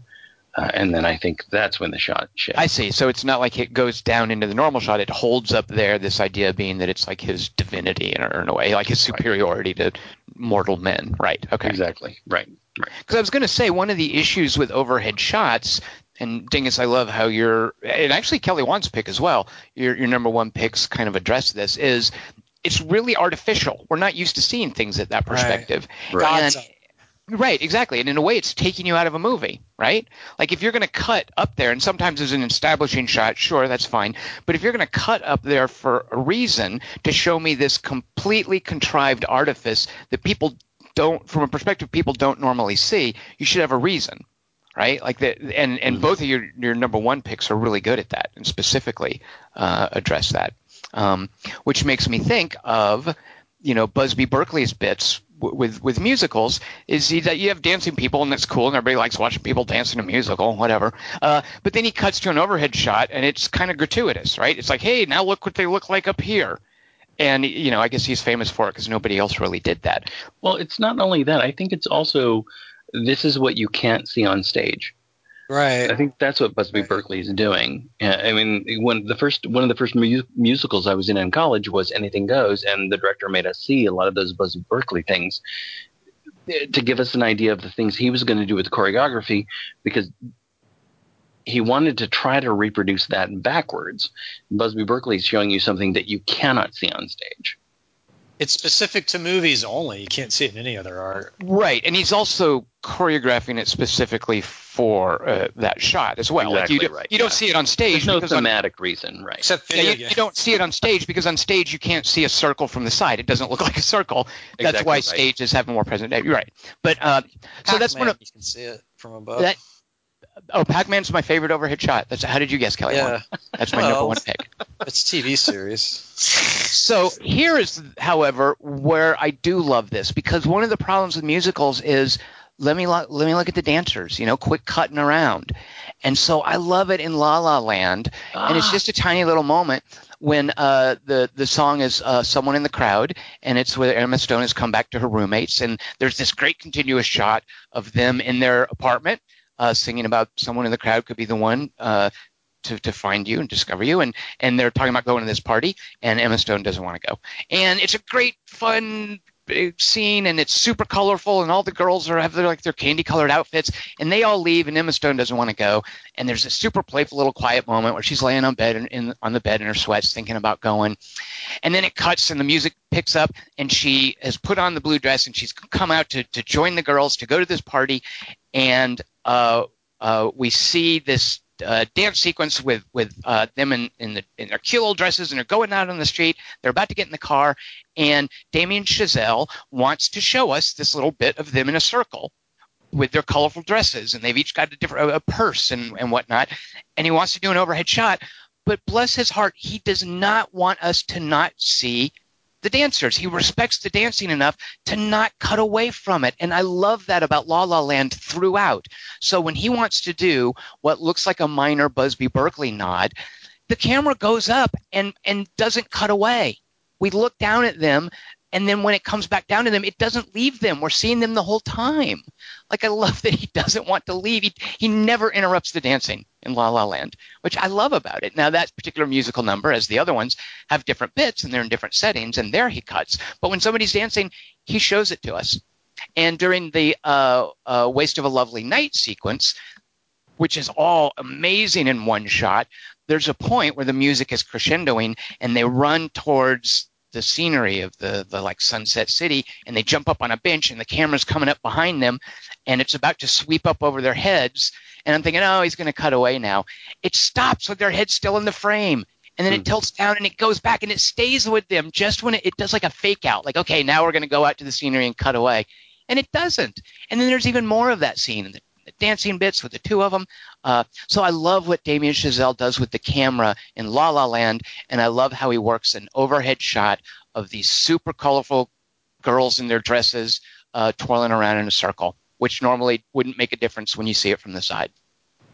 So there you go. And my vow is to try to work La La Land into every single 3x3 from now on. Oh, man, I love that pick so much because I love the colors in that scene so much. And oh, man, I can see it. I can see the way you painted the picture perfectly. I love that. I love that. And I didn't think of it as him respecting the dancers. And I'm so glad it never goes away. I almost didn't see Logan. Well, when I went to see Logan, I got there early enough. There's no dancing in this movie. Well, I got there early enough because I wanted to see the first part of La La Land again, to just sit through that in the theater. And as it was playing, I was like, yeah, I'll go see Logan tomorrow. But I went ahead. I waited for a stopping point and left. How many times have you seen La La Land? Well, we have someone's screener copy here, so I don't know. But in theaters, six times in full, but counting going like after a movie or before a movie or between movies to just sit in a theater while it's playing, probably 7 in theaters. But as for paying and going and sitting through it once, 6 times in theaters. And that was all like within the first couple of weeks, by the way. That's more times than it's even played in Germany. Probably. You Germans, man, get with it. I know. That's Paul Wemo writes, "Hi, Tom. Hi, Dingus. Hello, Kelly." Oh, I got a hello. I don't know why he's so drawn out with you. I hope to put you over and get ahead with my picks this week. Oh, like you. Number 3, Time Bandits ends with, after the microwave explodes and destroys his house, an overhead shot of Kevin, played by Craig Warnock, I don't know who that is, as he wanders the wreckage, followed by a pullback to the blue marble of Earth, and then finally the map. That's good. That's good. I like it. Oh, Kelly Wand, here you go. Wait, no, what was that movie? I missed. Oh, Time Bandits. Time Bandits. Oh, Time Bandits. Sorry, I missed that. Okay. I don't. Paul, you might be in trouble. It's not a microwave. It's a toaster oven. Yeah. Dingus, nice. You tried to fit a science oven into it. It's not one. Mom, Dad, don't touch it. It's evil. Paul might be in trouble for this one. Kelly wanted to see if you. He says in the opening to the conversation, we get some tracking overhead shots of various commuters at the train station in San Francisco prior to closing in on our protagonist, pacing. Now, is that an overhead? Is he talking about just high shots? I thought it was a high shot, but I haven't seen it in a while. Yeah, Paul, So- I think you might be in trouble. Microwave. It's not. We're looking.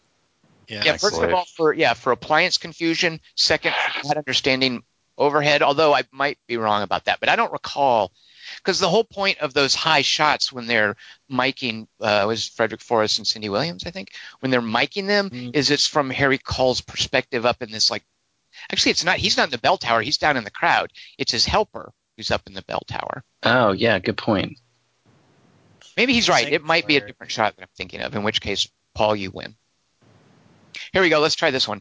Paul Weimer's number one pick. In Hail Caesar, we get a lovely overhead shot of Scarlett Johansson rising up toward the camera in the midst of her mermaid sequence. Not the only thing that was rising. Yeah. Surrounded by jetting fountains of water. It's not the only.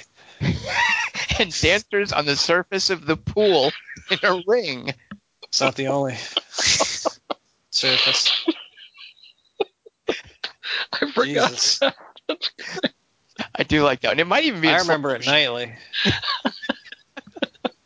I also call that movie Inhale Caesar, like you did. All one word. Inhale. Yeah, Scarlett. Keep talking about her. You probably call it Exhale Caesar, I think, afterward. Oh, yeah. What else does she do in it? Samson Shum, I don't know that I've seen this name before. Hello, Samson. Says, long time listener of the podcast, but first time participant. Welcome. Wait, what's his name? Samson Shum or Shum, S-H-U-M. We have a guy named Samson listening to us? It could be. Our listeners have the best names. It is pretty cool, yeah. Yeah. If that had been the name of a character in a book, I would have been like, no, that's a stupid protagonist name that you just thought up to try to sound cool. Right, yeah. But it's a real person's name. Too implausible. Yeah. He says, my first two choices came to mind right away, but he had to think hard to come up with a third one. Quick reminder to the listeners. We are professionals. We have been trained to come up with 3 picks for each of these. Don't necessarily try this at home. Consult your doctor first. If you cannot come up with a third one, that is totally cool. Send us 2. Never feel obligated to come up with a third. That said, let's see how Samson did. So here's the one he had to think hard to come up with. Kung Fu Hustle. I love that movie.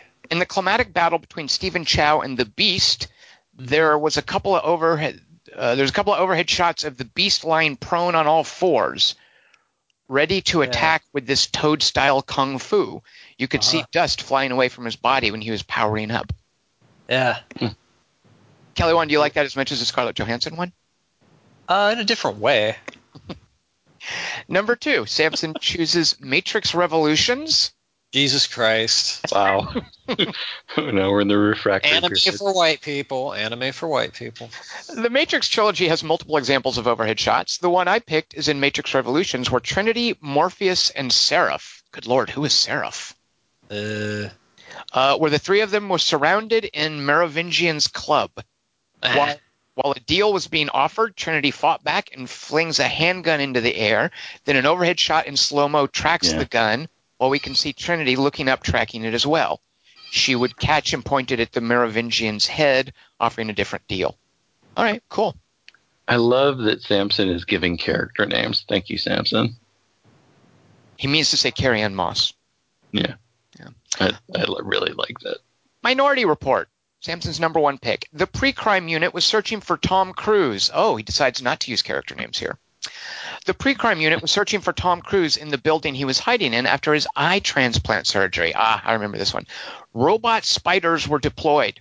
The initial camera work was a continuous overhead shot of multiple rooms, right? That whole trick thing where you're probably shooting into a practical soundstage like that has the roof removed, right? It would zoom in and out of each room, showing what the tenants were doing before the spiders scanned their eyeballs. One couple was arguing. They would stop for the eye scan and continue the argument right after. Another couple's having sex. They would also stop their action for the scan. What's the thing on top of the house called, Tom? The roof. All right. Why? What do you call it? You called it a roof just now. It's got a windmill on it. I thought this was another one of your weird... Right. Roof. Yeah, roof. Wait, roof. Which roof? Let's go the whole thing, though. I think roof. Wait, roof. Hoof. Roof is like roofies. It's roof. No, it's roof. It is roof? Like, all right, whatever. The roof is on fire. The roof is on fire. Roof. I don't know. I think they're interchangeable, Dingus. Okay. In summer school, Mark Harmon was Mr. Shoop. I don't know. You're welcome. He taught it in summer school? Yeah. All right. Under a different name. It was weird. You guys want to hear some crackerjack pronunciation? Check this out. Arthur Ginvalale. Jesus. Number 3, Inception. Joseph Gordon-Levitt is seen fighting one of Fisher's projections in an overhead shot that makes it look like they're fighting on a normal staircase. Here we go. When JGL gains the upper hand, however, the view shifts, and we see the stairs are paradoxical Penrose steps that he described to Ellen Page earlier in the movie. Yeah, it's good. Great camera work that uses an overhead shot to hide a neat reveal. Are you okay with that? Use it. I think so. I mean, Right. an overhead shot in like an Escher universe is different from an overhead shot in this universe. Right, that's why I was asking. The rules are different there. So the 90 degrees there is not what 90 degrees is here. Yeah. Wow. Also, in an Escher universe, the Earth only has a single circumference. 2 and 2 equals 5 also. Arthur Ginvalale-Jelly's number 2 pick, American Psycho. As Christian Bale chases Kara Seymour, I forgot that was her. Ew, with a chainsaw, that's bad. He realizes he won't catch her, and he changes tactics. That's the part that bothers you. I thought he was empty-handed. It was okay. Yeah, sorry, what? I thought it was a power drill and it was okay. Sorry. I don't know who Kara Seymour is. You just made me think of the girl in Moonrise Kingdom. No, that's Kara Hayward. Kara Seymour is Charlie Kaufman's girlfriend in Adaptation. All right. She's, I think, English. She's really adorable. Kind of mousy, though, but in an adorable way. Kelly Wand, do you know who Kara Seymour is? She's not the girlfriend, or she's not the one who shows her knobs in Adaptation, right? That's Judy Greer. Right, okay. Yeah, also adorable in a very different way, but yeah. Anyway, yeah. American Psycho... You'll never see these again. Yeah. Her knobs are... Yeah. I can't believe I just said She knobs. loves showing them. Haha, Tom said knobs. No, I didn't. I did not. I don't think I did. It's so sexist. What's wrong with being sexy? Anyway, in American Psycho, so Christian Bale's chasing Kara Seymour with a chainsaw. We then get an overhead shot of him, and so he's changing his tactics. We get an overhead shot of him dropping the chainsaw down a tall stairwell. We only get the overhead shot for the drop, but it's a great image. So basically a chainsaw going down a stairwell. I don't remember that. That's the thing. A lot of these sound really good. I can't believe I don't remember them. Boy, I don't overhead remember that either. That sounds really cool, actually. Overhead shots down stairwells, especially round ones, could be like its own topic. But the problem is, like a nail gun, does a chainsaw keep running if you drop it? Oh, like there's a safety on it or something? Dingus, Well, no, are your finger has to be on the trigger for the chainsaw to be going. right, these are movie power tools. They work differently. Movie power tools. What about Ashes? Gangs of New York. Don't understand that. There are several overhead shots in this movie. The one that sticks out for me is McGlowan's death. What? McGlowan. He's my favorite dwarf in Battle of Five Armies. He's from Hawaii. Super Scottish, too, from Hawaii.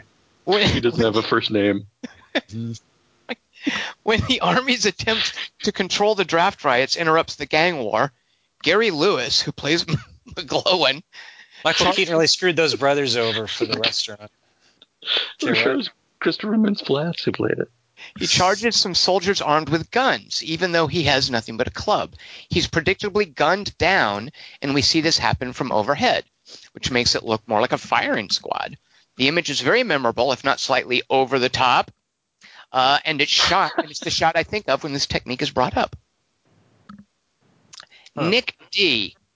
Number 3, here you go, Dingus, The Untouchables.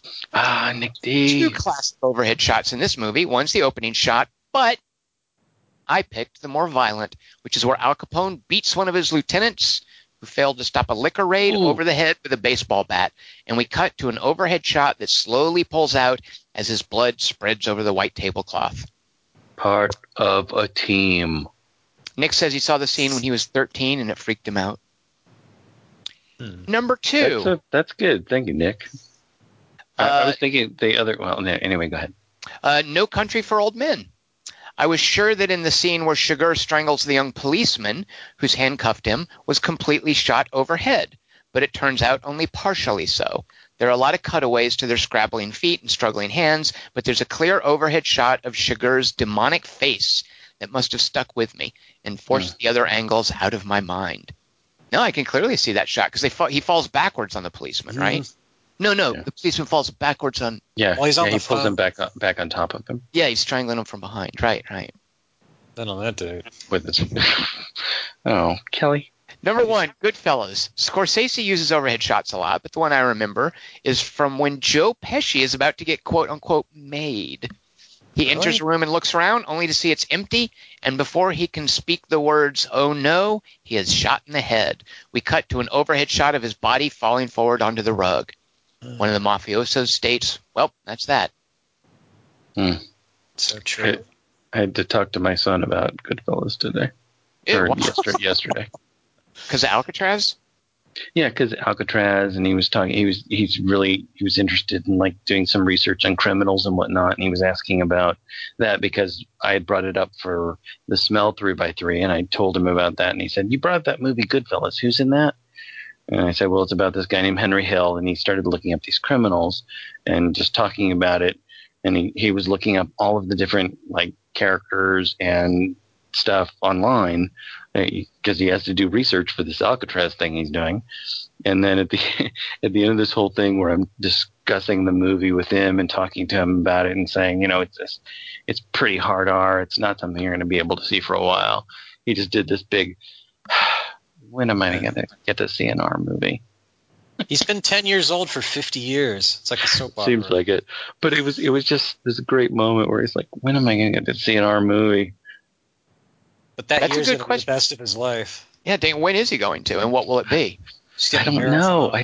I honestly don't know. It's something that I have to talk about with his mom. We have to discuss. But I have another friend who I wrote something about this online, and he's like, "Yeah, I think it's time he sees Goodfellas." I don't think Goodfellas is a good first R-rated movie for him to see. Kelly Wand, we have a friend who decided it was time to show his 6-year-old son Alien. See, I want to know this. I want to know the 6-year-old's review of it. Let's at least, if it's too late to save the kid's mind, let's at least learn. By the way, we had with our 2017 fund drive, and at the end of the podcast, I'm going to read what movies are likely to get picked. A fellow named Chris Webb, who runs a Twitter account that if you're not following, you should be if you've listened to this far into the podcast, the Kelly Wand Fan Club, he, for his pick, he threw in an extra 99 cents as a tip, and he made a reference to he was hoping he could get some more Australian Joe Pesci impression. I had no idea what he was talking about. Yeah. What? What does that mean? From what movie? I don't know. What movie did I do it? I was It's because it's the only accent that's kind of easy to do. I don't know, So, but we've been paid 99 cents, so at some point we'll have to deliver on that. During the opsis of the raffle movie? I don't know. I just don't know. We just got a 99 cent tip for that. All right, no problem. So I want you to just the tip. Work on that in the mirror, Kelly Wand. It's a 99-cent accent. And Dingus, Australian Pesci. you leave those kind of references to Kelly Wand. Yeah, you're right. What That's am I, not a my clown person. to you? Funny how? Come on, just workshop that and come back with it, and we'll listen to it again. I'll Give it go another get me run. a fucking sign box. Chris Markinson says he's hoping for top-down shots. The camera doesn't have to stay fixed. No, it does not, Chris Markinson. So you're fine. Number 3, Dark City. Our first glimpse of John Murdoch. Is this Wow. Kiefer Sutherland? I didn't know Rufus Sewell? Daredevil was in this. Is I it know the overhead? guy from A-Team was in it. Ah, right. It's an overhead shot with him in the bathtub with the room lit by a solitary light swinging to the left and right. Yes.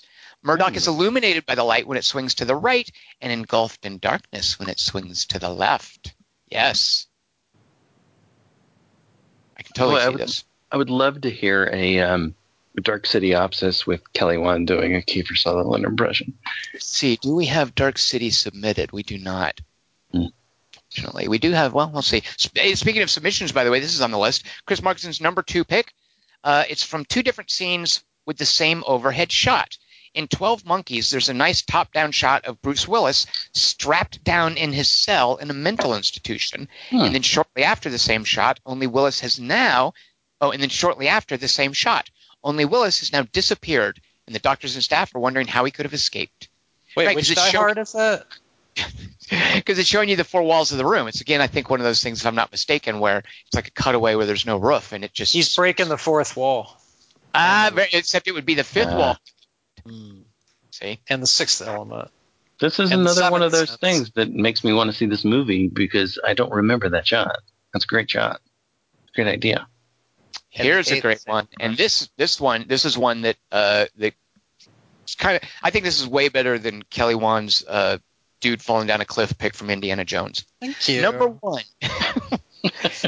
In Watchmen, there's a top-down shot that starts on the yellow smiley face button in a pool of blood on the sidewalk. The camera then continues to pull back, and you can see a shopkeeper trying to hose down the sidewalk and someone walking with a sign that says, "The end is nigh." I thought that went all the way up the skyscraper to where he jumped. Maybe not. That sign's Where- wrong. The movie just started. What do you mean where he jumped? He got Isn't it thrown the out. comedian? Oh, well, yeah, He the gets, comedian he gets jumped out. thrown out the window. That's a form of jumping. Okay. It's Just someone like else. the shark jumps. No, it's someone else jumping you. It's like the difference between active voice and passive voice. Very good. Interesting. Interesting. Runners up, gentlemen. Anything that didn't make the list. So there's the other thing that Nick made me think of from The Untouchables is when Nettie gets thrown off the roof by, passive voice gets thrown off the roof by So he Kevin jumps. Costner. And so he jumps. He passively jumps off the rope. Isn't that like Richard Lynch, that really creepy character actor? And is it that guy? Is that his name? Richard Lynch? I don't know. Lynch. You know what? I don't think it is him. I'm confusing him. There's a guy named Richard Lynch who always plays bad guys, but it's someone who has that kind of weaselly look to Yeah. his face. Yeah. Yeah. Relate. But there's this great top-down shot of him once he lands on the roof of the car, and there's that. That's that land on the roof of the car shot, like in the first Lethal Weapon movie. But I like it in Untouchables because it's in broad daylight. A lot of times when you fall off a building, a car will break your fall, especially if it's down into like a street. Yeah, it's a good idea to try to do that. And of course, I can't believe nobody brought up Shawshank Redemption. Ugh. I do. What's the I overhead believe shot? it. Shawshank Redemption. It's him raising his hands to the sky after he gets out of the prison and the rain is falling down on him. Overhead shots with rain are weird to me because I'm thinking, okay, how big is the camera lens? Like the camera is covering a place where rain should be falling. So do they like digitally render rain under the lens? Like it, because the camera's No, I think it was probably practical there because of how old that movie is. I think it's just and also, he's totally wet. What's the one where John Cusack is totally wet, yelling up at his girlfriend's window in the Ethan Hawke, totally wet, yelling up at his girlfriend's window in the rain. Shoot, what is that movie? Say Anything? No. Yeah, and the boombox shorts out and he gets electrocuted. Right. Yeah. All right. Any other runners up? Because if not, guess what time it is? Time for Mothman Prophecies had some good ones. Is that true? Yeah. I like that movie. Mark Pellingham. I think I'm It's freaky. What's the thing he Freaky did movie. with Tim Robbins as the terrorist and Joan Cusack? They're like Arlington Road. Yeah. I like that one too. I pretended that was the kid's name in it. His name was Connor Kelly Wand. It's always Connor. I always get Right. confused about Arlington Road because I have a friend named Aaron who was always like, "You have to see this movie called Aberdeen," but I saw it. He's like, "No, that's Arlington Road. You haven't seen Aberdeen." What? Dingus thinks all movies that begin with the letter A are one movie. Yep. Annie? Annie and Apocalypse Now. I mean, he confuses them constantly. Animal House. Avatar. That's how Kieran's going to watch his first rated R movie. Is Dingus thinks he's showing him Annie, and whoops, he puts in Apocalypse Now. Yeah. Yep. Literal whoops. Kelly Wand, what is next week's 3x3, and how can the listeners participate? I'm really excited about this one. In honor of St. Patrick's Day, it's 3 best erections in movies. Oh, Jesus. Yes, 3 best erections. So I can't believe that I'm going to say this, but haven't we done that? No. Okay. I trust that if anyone on this podcast knows whether we've done that, it would be you, Kelly Wand. I was looking desperately. All right. I needed to finish, and I couldn't find it.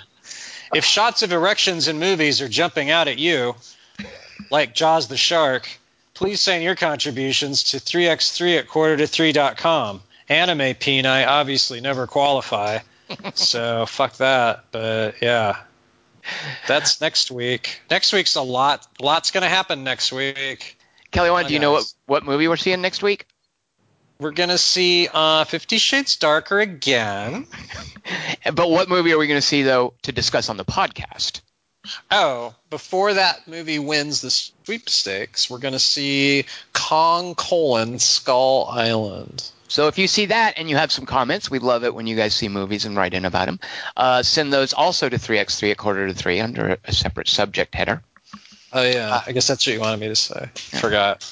Nope, that works, Kelly Wand. Now, this is the end of the podcast, so maybe, it's years later and you finally got around to seeing Logan, and you're listening to the podcast. Everything I'm about to read you is moot at this point. You will know by now what movie we covered for the 2017 Make Us Watch Whatever You Want fundraiser.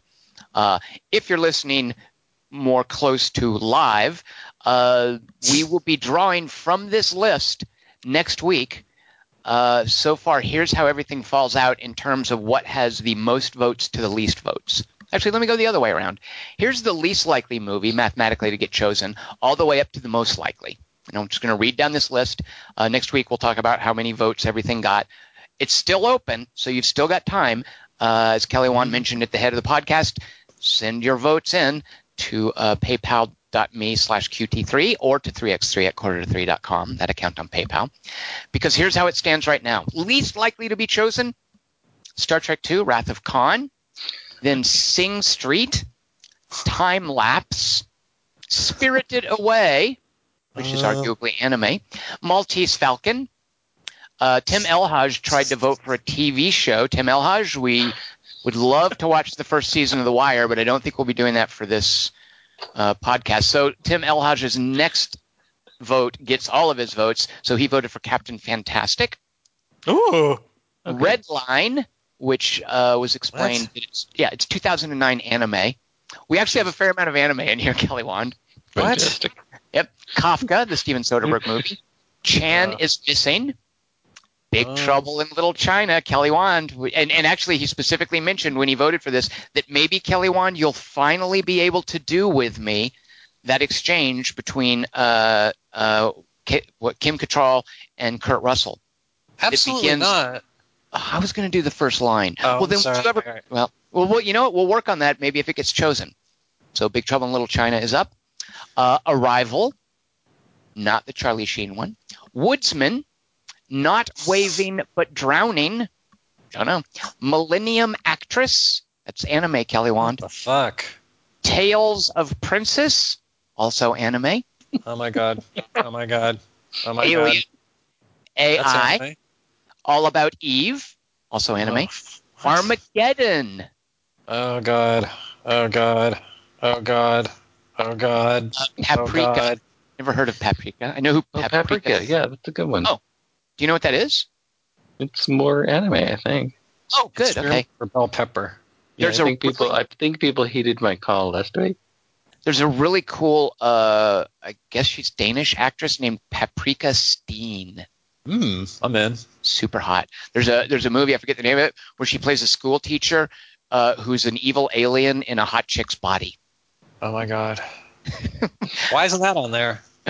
I don't know. Maybe that is. I forget the name of it, so it could be one of these.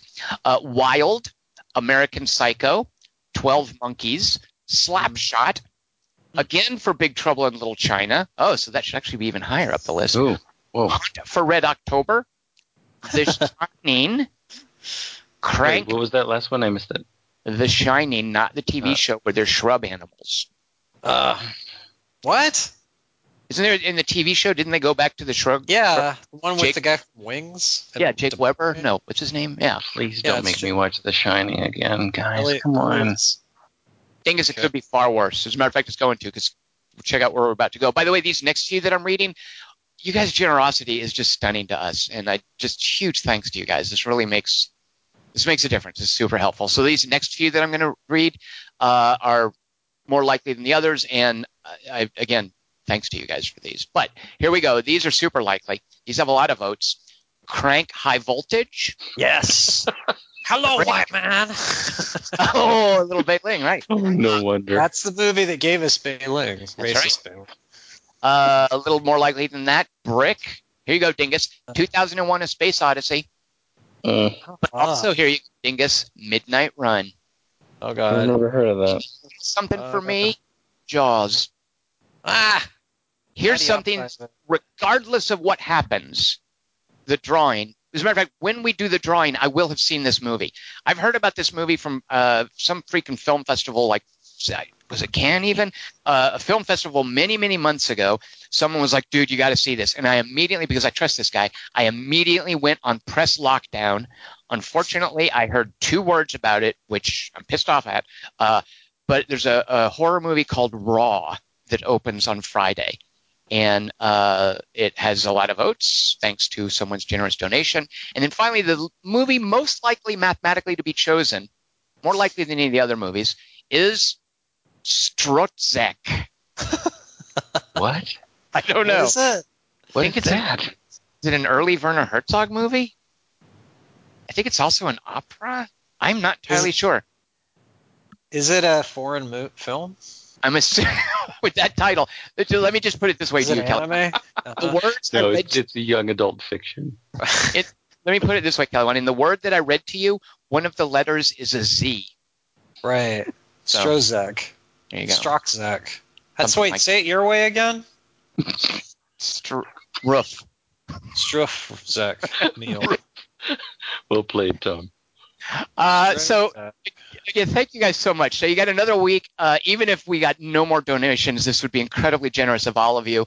This is actually kind of an exciting list. I look at some of these and I'm like, well, I'd love to watch that again. I look at some of these and I'm like, well, I'd at least enjoy doing a podcast about this. So one way or another, I think we're all going to come out ahead. So You know join what us. I say when it's Chinatown? Yeah, what? we're all downwind from you. Yeah, I see, Kelly, you're getting there, Kelly Wand. I have confidence that you can get off book for this at some point in the near future. Marlene Magdalene. You actually, for the record, you did that correctly once. So I don't have to anymore. If it had been a test and that was the actual test, you would have passed. Yeah, that one time. Mary Martha May Marlene. Nope, Martha Marcy May Marlene. Son of a...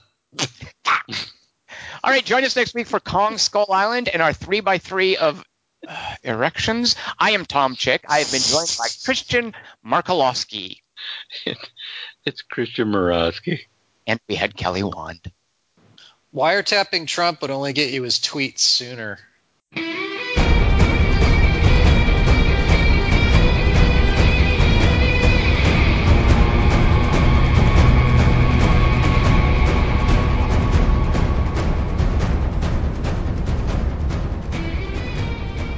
More like adamantium. Hi, guys. I swore an oath to keep it secret. This lie has kept Apocalypse at bay for hundreds of years.